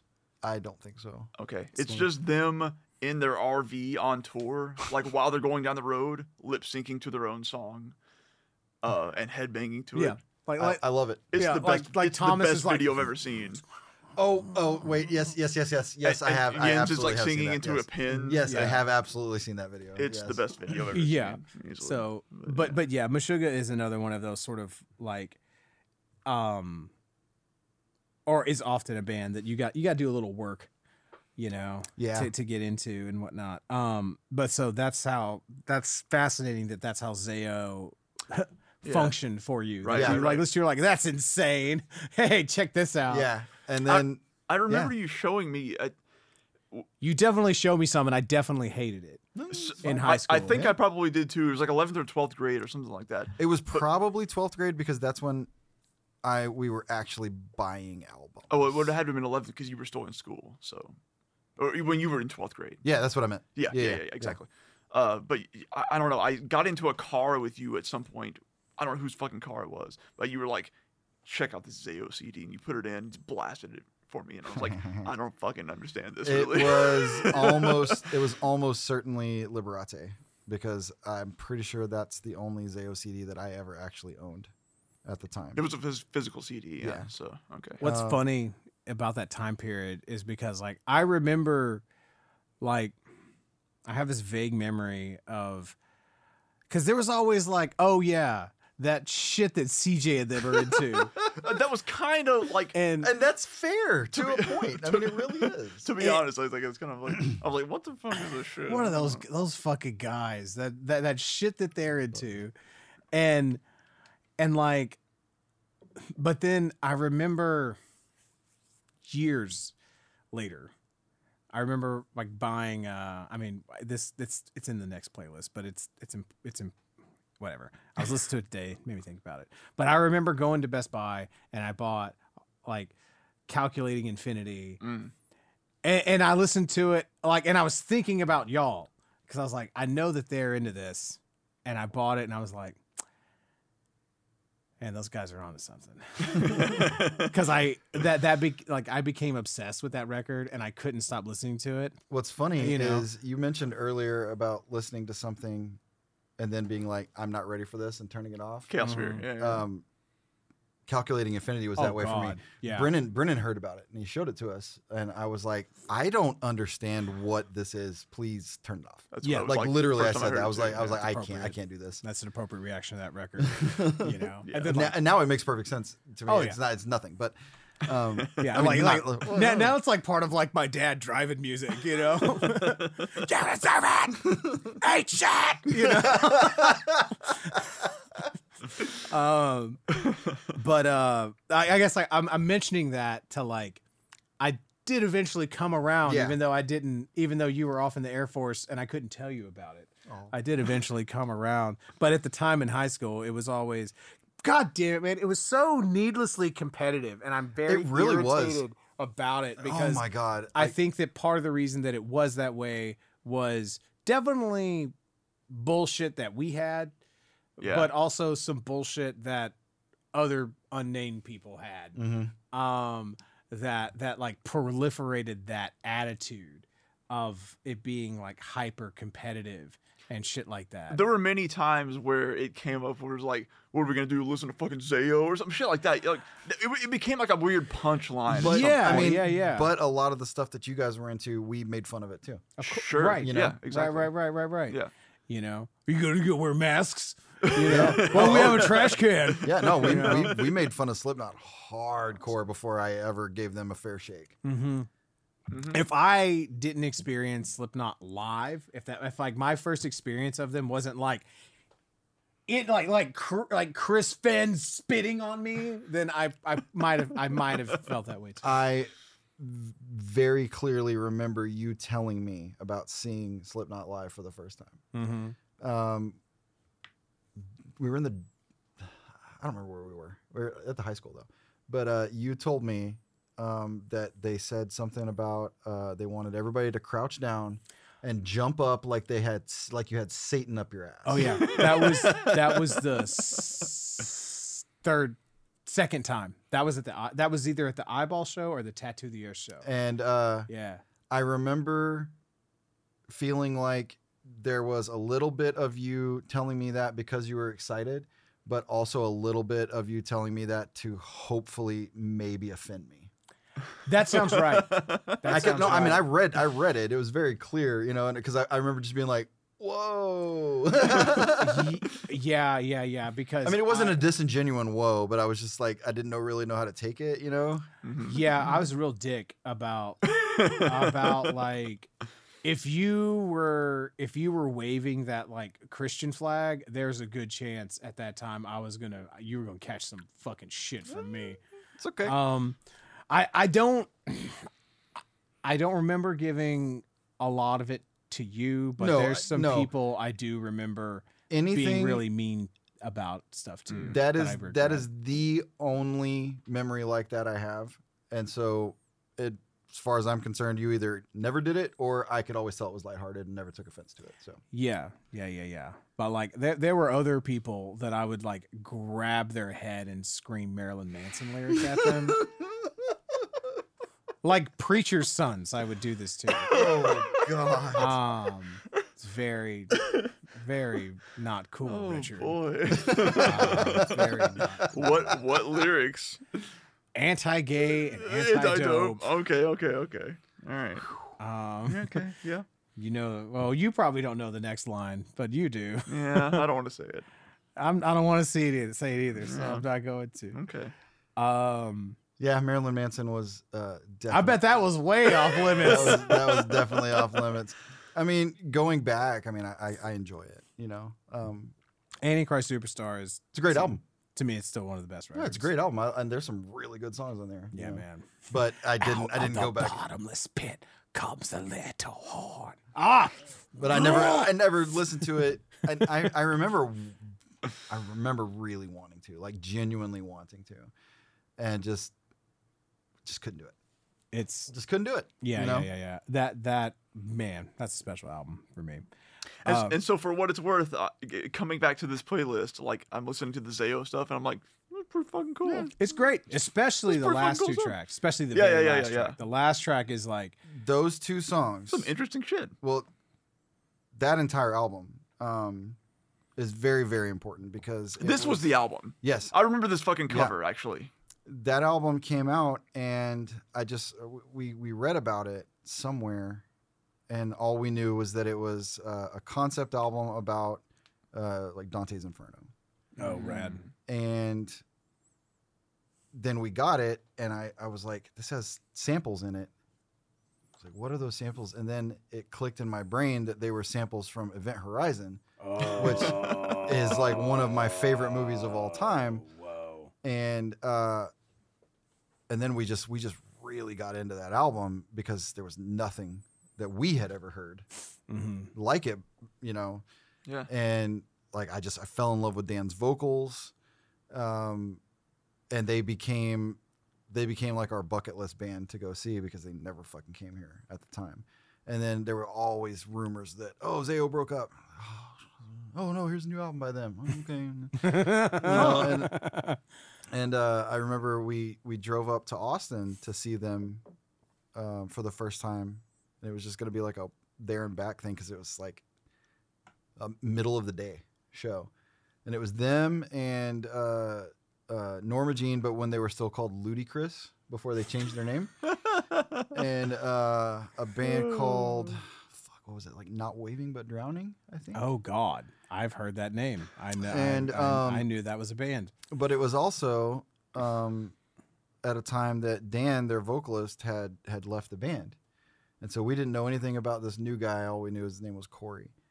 And we're standing there, and it was at this really tiny venue in Austin. I cannot remember the name.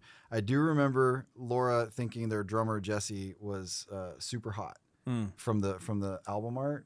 And then when she met him, oh no! Like, apparently, like, when they took the picture, he was like at the skinniest in his life, and he's normally like not in a. It's awful. Either way, he did not. He didn't measure He did up. not. He did not look the way that she was expecting him to look, Sure. and she did not want to talk to him. And Aw. So it's like, are you? I didn't. he's an asshole anyway. But, Are you the new drummer? so they get up and they're doing their sound check and everything. Where's Jesse? And there's this dick standing next to us that's keeps shouting songs for them to play, and they're doing sound check, and he's shouting songs that we know they're not going to play because it's like their first two albums were a completely different band. Like they were a hardcore band with a different vocalist, with a different guitar player. They did not sound anything like this whatsoever. I think Jesse was the drummer, and that was it.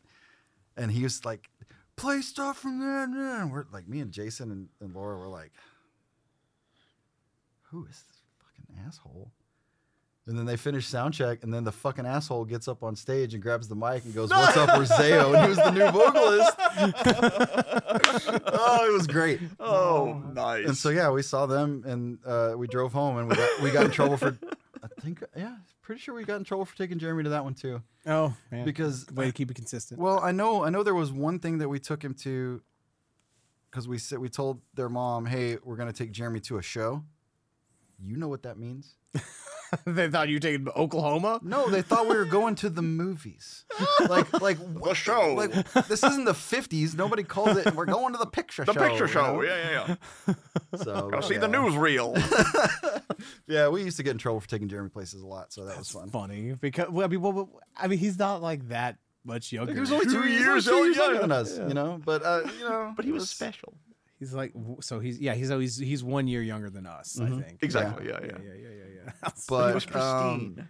But no, that Zayo album that became our driving around music in high school. Like that one was a big one. It's real. I mean, like I think that there's the vocals are amazing, and you hear that sort of mellow death influence. I feel, but it really stands out amongst a lot of other stuff as being a lot more organic in the songwriting and a lot more dynamic and a lot more dramatic in a sense. And so like the Desire of the End, like there's a real arc to that song. Oh yeah. There's a story to that song. Yeah. And that was sort of the word dramatic kind of is the word that sort of came to me when I was trying to sort of pin down why I didn't like a lot of this and why I wouldn't have liked it at the time. Because, and at first I was like, oh, well, it's not really dynamic. And I don't really think that dynamic is the best word. A lot of it isn't very dramatic. Like it's kind of like, here's this note, like here's this emotion, here's this note. And the vocals feel like I was kind of saying earlier, like the vocals feel like, okay, well, this dude had some shit scrabbled out on some paper and he made it fit. And this band was writing some fucking music and this guy wasn't allowed to ask them to do a part longer or shorter. He just had to take this shit and make it fit to that. And when you're saying a lot of this stuff, when you're saying a lot of this, you mean like some of these other songs on here? Yeah. Like that, as opposed to like other Zayo stuff. Yeah, I'm not talking about other Zayo stuff. I'm like Embodiment and Society's Finest, and Strong Arm and not Living Sacrifice, but like Overcome, Focal Point.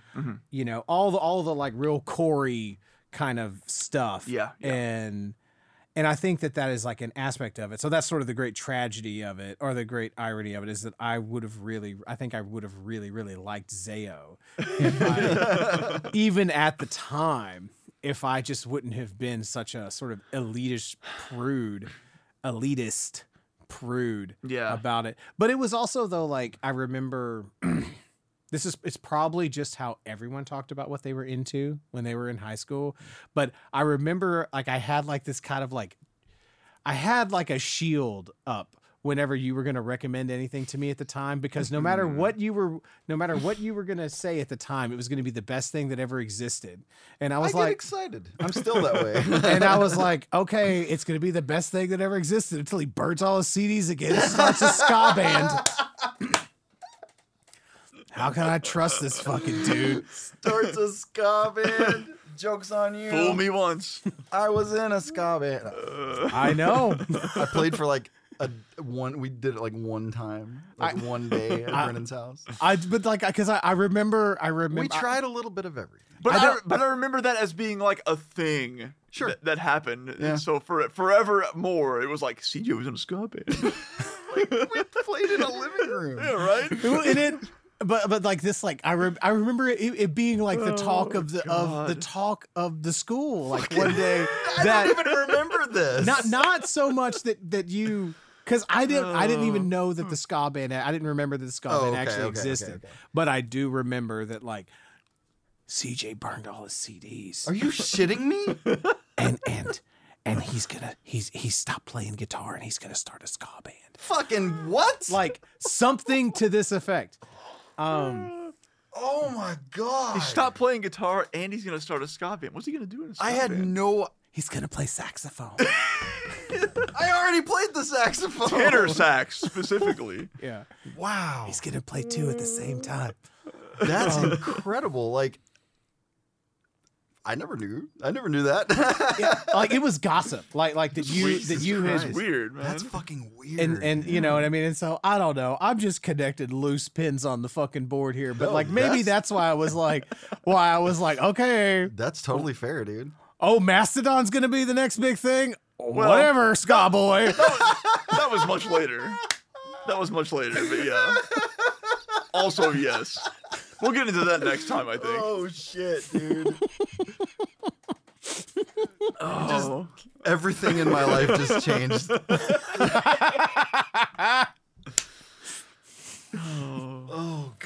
So, but like, but that, dramatic feels like a word to sort of, because once it starts to get down to,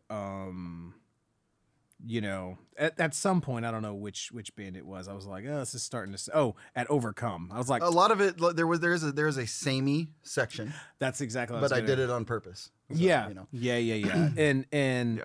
Here, let me see what I have here. Hold on. Like, one of the reasons I didn't like this music a lot is probably the vocals. They're often undynamic, rhythmically uninteresting, unintelligible, and all of a similar tone. Was this Overcome? This was sort of for all of it. Oh yeah, no, that's totally I don't jam this stuff on the reg. So and lyrics are really important to me. I often don't like music where the vocals seem like an afterthought in the songwriting. Like there wasn't, you know what I mean. And I also prefer for like a singer to be unique sounding and like so that it's like okay, well it all kind of sounds interchangeable. But when it's like okay, if you're gonna sound like someone else. Then like there needs to be something else unique. Yeah. And like all the phrasing, like the rhythmic phrasing of it is really similar, and a lot of it has like that, like the sort of the variation in sort of short and long is like you're just trying to fill up space with the words that you have on the page. I can tell that's what you're doing. And whereas I really fucking like. That was a thing that I really liked about a lot of the stuff that would be classified as nu metal was that the vocals were so important and were so like, no, I have an extra thing to say here. This section needs to be longer. Or stop right here because that matches the vocals, or I have you know what I mean? And that was something that resonated with me, and whatnot. So I think that was a big aspect. Yeah, and I mean I can totally see that, especially with that Zao album in particular, because it's a concept album. I don't necessarily think that this applies to the Zao album. Exactly, because that's no. I'm saying about what you liked about it. Okay, sure. Because whereas some of this stuff, yeah, you're right. It does sound like they were like, the band got together, they wrote a song, and they're like, okay, hey, vocalist, what do you got? Whereas the Liberate album, it sounds like they all sat down and conceptualized it and wrote it together as a piece of music that they all had input on. Sure. Yeah. And again, like I'm not trying to judge. I'm trying to judge any of these songs as being like on some sort of criteria or whatever. I'm trying to sort of tease out like, why didn't I like this then? Oh yeah, and that's totally fine. I'm not worried about it. and so, because that's what I find so interesting and fascinating. Well, and another thing that I mentioned earlier is, I mean, I put some of these songs on here as sort of like a roadmap, where some of these bands, those are the only songs by that band that I know, but I know the fuck out of it, you know? Because I remember buying the Focal Point album and being like, this is not good. That's how I felt about the Earth Crisis album. I did too. The Broken Foundation, I think is what it's called. I liked that song. I like some of their other albums, but not that album. But man, that song is so good. Yeah. It's so good. Oh my God. Anyway. But yeah, I mean, that was the thing. Like when Zao was a big turning point for me because it was getting into some heavier type things that I wasn't, and I was genuinely enjoying it, and it was sort of getting away from the very typical, hardcore kind of jam. There does seem to be a different emotional depth to the Zao stuff as well. Yeah, even the first Zao track, like there's a different kind of. Did you ever see the band Feng Shui? Mm-mm. Okay. I was real good friends with one of the guys in that band. Anyway, but like I remember seeing him play, and I remember this being like sort of a real departure point. Isaiah, did you ever meet Isaiah? I think so, yeah. Okay. Anyway, him and I met Zach Rothwell through him. Okay. Zach Rothwell was the officiant at my wedding, and he's the guy who makes all my drums. Okay. Yeah. So Kind of a weird like, thing, like but that yeah. really nice wooden kit over, as opposed to the not wooden kit with the natural finish over there. He made that. Oh wow. Sorry, people at home, you can't fucking see it. It's Not allowed. It's very brown. Well, if we're gonna just do this, Oh, look at that. There it Look at that is. shit. There it is. There it There it is. I hope the cropping works, because I ain't gonna change it just for this. But anyway, I was like, he was like, I don't scream. I don't scream because I'm angry. I scream because I'm happy. Or he said some shit like that. And I was like, this is why I hate all hardcore music. Like, this is why I hate all you fucking people. All this metalcore fucking bullshit. And it's like, I was like, I scream into this microphone because I think I'll die if I don't. Okay? I don't know what the fuck is wrong with. What the fuck do you mean you scream because you're like, I don't know, it's just fun to scream. I'm like, you need to die. Like, I mean, this guy was one of my best friends. Sure, okay, sure. we did a lot of music together later, but I remember how I felt when he describes, like, no, your screams must come from a place of deep trauma. right. And but yeah, like they're I guess maybe I just had the thought because I was talking about like, oh, Zayo had more emotional depth. Yeah. And not to imply that you can't, because you can't know that from listening to stuff like that. I just thought it was a funny thing that I'd heard. No, you're good. All right, so Living Sacrifice. We haven't talked about this song yet. So Living Sacrifice is like the Christian death metal band, or the Christian, not death metal, but metal band that everyone fucking knows. Yeah. And I always hated them because the way they were always pitched is like, no, man, dude, Living Sacrifice is heavier than Pantera. Living Sacrifice is the heaviest band ever. And they're Christian. And they would play me like this fucking sloppy shit. Like that they can't even like, it's like, good dude, you guys can't even like get together. Like, like I could hear that y'all aren't playing together right now. And this is the best y'all could do. Come on. Come on. I know. I mean, I'm sure they're a good band. It's interesting, like, but I was, because I think that's also just probably a reason for my aversion to a lot of this stuff is the way that it was pitched to me at the time that I would have heard it. You know what I mean? Because everyone who listens to Christian music has a fucking chip on their shoulder, which is they feel like they gotta like prove that it's just as good as secular music. Yep. It's just as whatever. No, man, it's just as heavy. It's just as fast. These vocals are crazier. And look how fast this Christian guy raps. I mean, whatever. Out of everything on here, I mean, at the time, Zayo was still, I guess, considered a Christian band. And probably Mortification. Those are probably the only two that really kind of would live up to that, in my opinion. I mean, maybe not the hardcore. I mean, the hardcore bands on here. I mean, they just sound like hardcore bands. But I think that if someone were to pitch Mortification to you that way, I think that it would be pretty. If they, not if I was already listening to Suffocation, Malevolent Creation, and Morbid Angel, I'd be like, oh yeah, no, this is okay. This is fair. as good as that. Okay, I don't mean better, but I mean like as good as in the as good as definitely. Yeah. And that because all the stuff is great, and it's definitely as good. This is definitely as good as any. You can't really. I don't think you can make a secular counter. Like there's no like secular analog to Zayo. Zayo is unique. I feel. Yeah.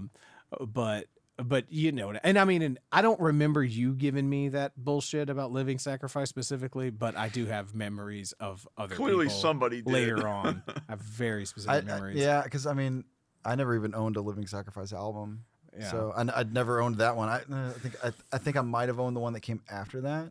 But there's also an interesting sort of like groove metal influence. Like maybe like Prong or maybe Helmet. I don't know enough about those, but there's like another like that like like there's a thing. I know what there. you mean. I know what you mean. It's a very prong or helmet thing to do. Yeah. Yeah. And it's not groove metal in the way that Pantera did it, but there's a thing in there. Yeah, the strong arm. I was like, wait a minute, aren't these guys already on? Oh, no, that was Stretch Armstrong. Yeah. Now, Strong Arm was like the first time I'd ever heard. There was this surge of. It's not like an official term or anything, but it was like this emotional style hardcore. So there's like Strong Arm did it. There's another band called like Hope's Fall that did that. I've heard of Hope's Fall. So have I. Yeah. But it was just this it was just kind of this like, instead of this beat down hardcore, it was, it's I mean, without listening to it, it's hard, but this was one of my favorite tracks on here. Yeah. It's a Strong Arm they're really, really good. I liked how intense it was. They went on to be something not. Oh God, who did they go to? It's an obvious joke, but please tell me they went on to be a ska band. No, like I mean, a few of these guys ended up doing stuff like Dashboard Confessional and stuff like that. Oh, sure, yeah. But I can't remember. Well, I mean, that guy was in From Autumn to Ashes or whatever. Yeah, before. something like that. So I played Robert like some Dashboard Confessional one time in here, and I think there's still like a spot of vomit on the floor from he threw up in his mouth a little. I mean, I'd heard him plenty times before, but it's just like, fuck, I don't need this. You don't need some screaming boy ballad about your hairs everywhere. Further Seems Forever is who they became. That's right. Yeah. So that's Strong Arm became Further Seems Forever. So okay. But it's a good name at least. Yeah. Yeah. I think Preparing for Utopia is a good name or too. Training for Utopia. That's it. Do you know who those guys are? No. They are the band Demon Hunter now. Oh. Who I do not like. That makes sense whatsoever. A few people have tried to like get me into Demon Hunter. Can't do it. Can't do it. And I hadn't found the thread. Training for Utopia. That's not even my favorite Training for Utopia song. It's just my favorite Training for Utopia song is only. It's not on streaming stuff. You can only listen to it on YouTube. It was on a split EP they did with Zayo. There you go. So it's called Police John, Police Red, and it's fucking crazy, and I love it. But yeah, they were pretty wild for us, noisy. Right. Yeah, I think that's pretty much. Yeah, I mean, we pretty much hit it. I think so.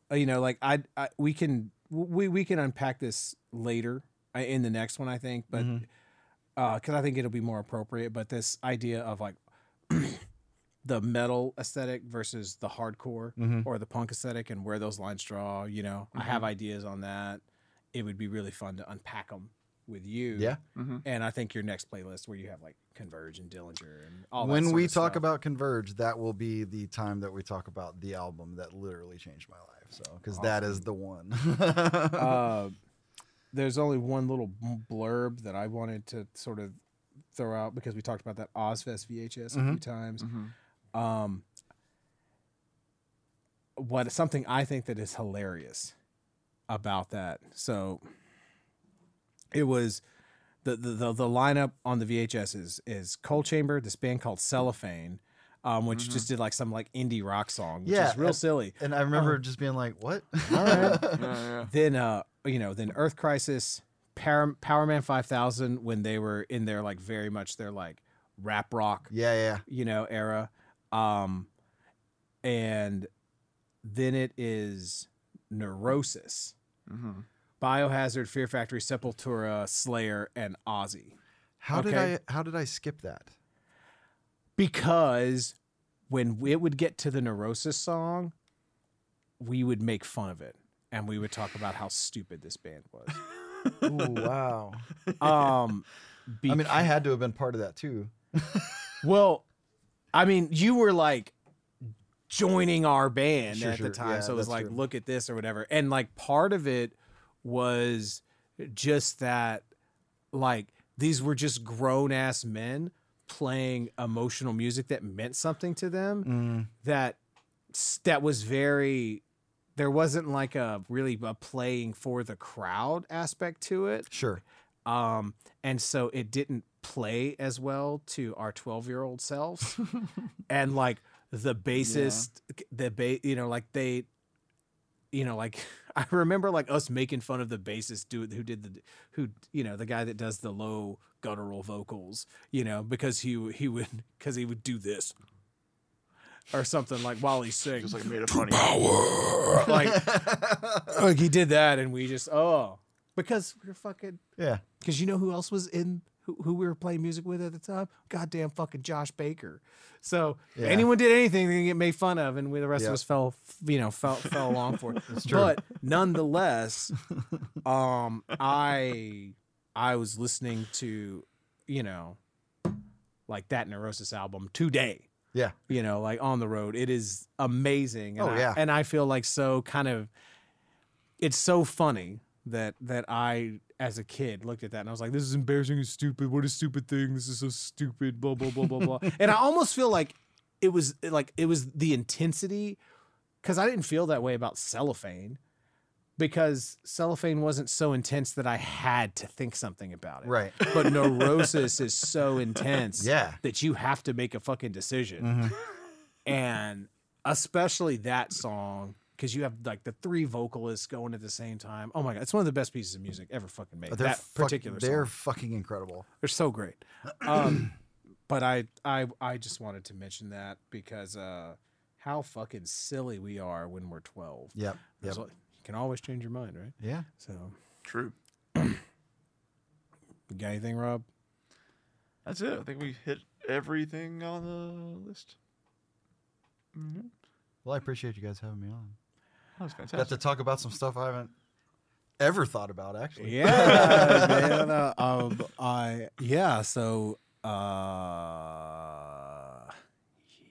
Definitely some shit I haven't thought about in a long goddamn time. Yeah. Yeah, I'm excited. I'm excited to talk about the rest of it. Yeah. And one more blurb I want to mention because I was listening to the Korn stuff earlier. Yeah.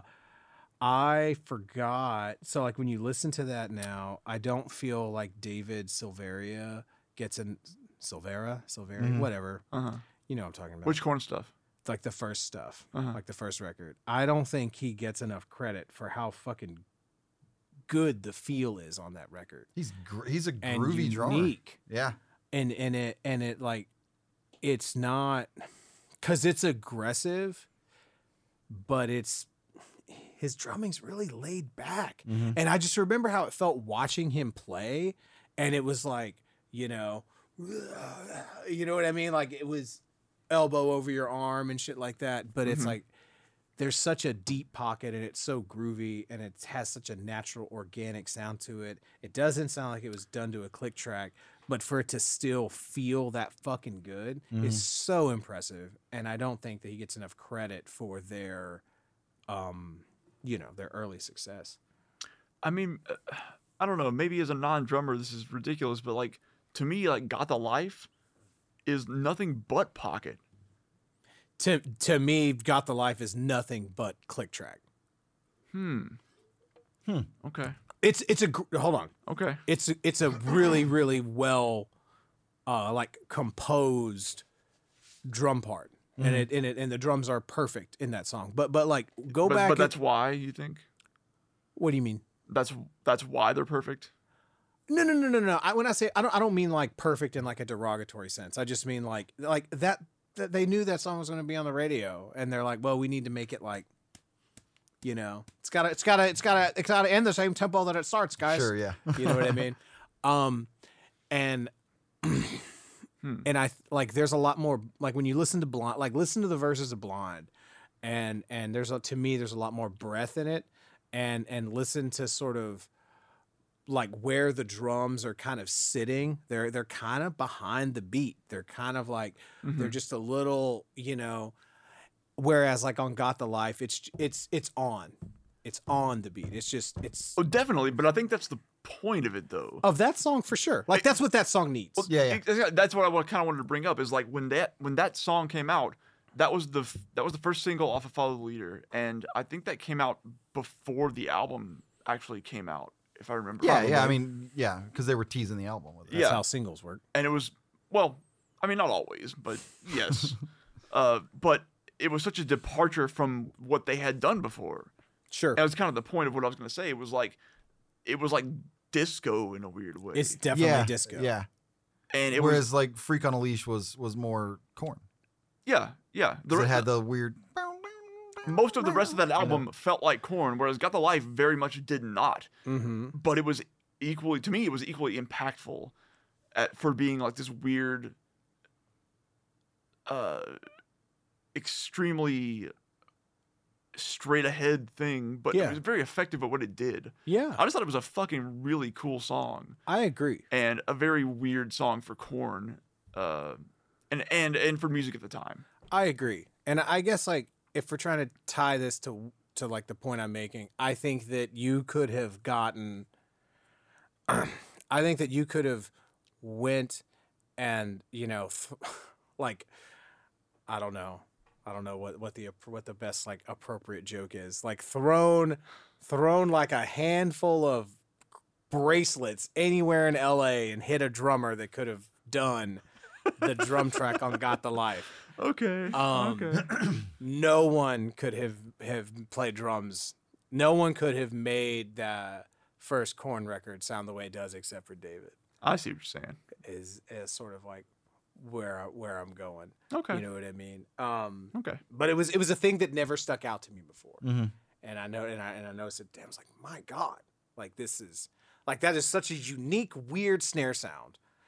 And this is such a and like, but the pocket and the feel itself is so unique and so different. And to play aggressive music where you're not pushing, do you know what I mean? And like that's because it's behind in a different way than like Vinny is behind. Because it was aggressive, but not at a fast pace. Yeah. And it's behind the beat different than how like John Bonham is, or different than how like Vinnie Paul is, you know? Because Vinnie Paul's behind the beat in a similar way that John Bonham is behind the beat, but I don't know, man. There's something else to that Korn stuff, and I'm gonna have to go back and listen to it again. Yeah, with that in mind. Yeah, like I know that there are rebels like, oh, we're just some fucking punk ass kids from Bakersfield, but I feel like that record is so well put together. I'm like, dude, one of y'all's moms was a fucking music teacher. Like y'all know, like some of y'all know some shit that you're not letting on. You know what I mean? That's like a thing for us. Like all of us were in band for at least, like I was in band for 4 years. You know what I mean? Like that gave us such a huge advantage. Only 4 years. I was in band for 4 years. I quit my freshman year. Did you? So did I. Yeah. Well, I quit because I had to choose between band or football. Oh, I just quit because I fucking was pissed. It was like, fuck Mr. Monroe. Not me, man. I was a fucking drum major and everything. Oh, yeah. I tried out for drum major once. It was the most embarrassing experience. I didn't want to be the drum major at all. They're like, you're a natural leader, CJ. And the only reason I tried out is because my mom said, please just try out for me. And I was like, fine. So I did. And then Mr. Monroe pulled me aside and he goes, I swear to God, this is what he said. He pulled me aside and he goes, look, I just want to let you know that the fact that you got drum major means that we are going by how everyone scored and not my personal feelings, because I do not want you to be the drum major. But you did better than everyone else. And I said, okay. Fuck you. What a great way to end the year. But I mean, he ended up being fine with it. Whatever. But I feel justified in my feelings now. that's fine. I begged him once because I was, even though I stopped playing trumpet in band, I like a year or so later, like I was like, oh, I'll play drums in the jazz band. Yeah, I remember. But I didn't know what the fuck I was doing. And I like begged him, like went to his office. I was like, please teach me, show me. Yeah, because he's a drummer. Yeah. It's like, show me. No one had taught me how to hold the fucking sticks. I didn't even know that. I didn't know anything. I literally didn't know anything. And I was like, please. And he said, you'll figure it out. Wow. And just like sent me on my way. And I was like, God damn it, man. Jeez. So, but it was really, but he showed up to one of the fucking like Kinefix shows, And Did he? He did. Wow, that's Well, okay. it's probably because what was Jordan doing something? Maybe.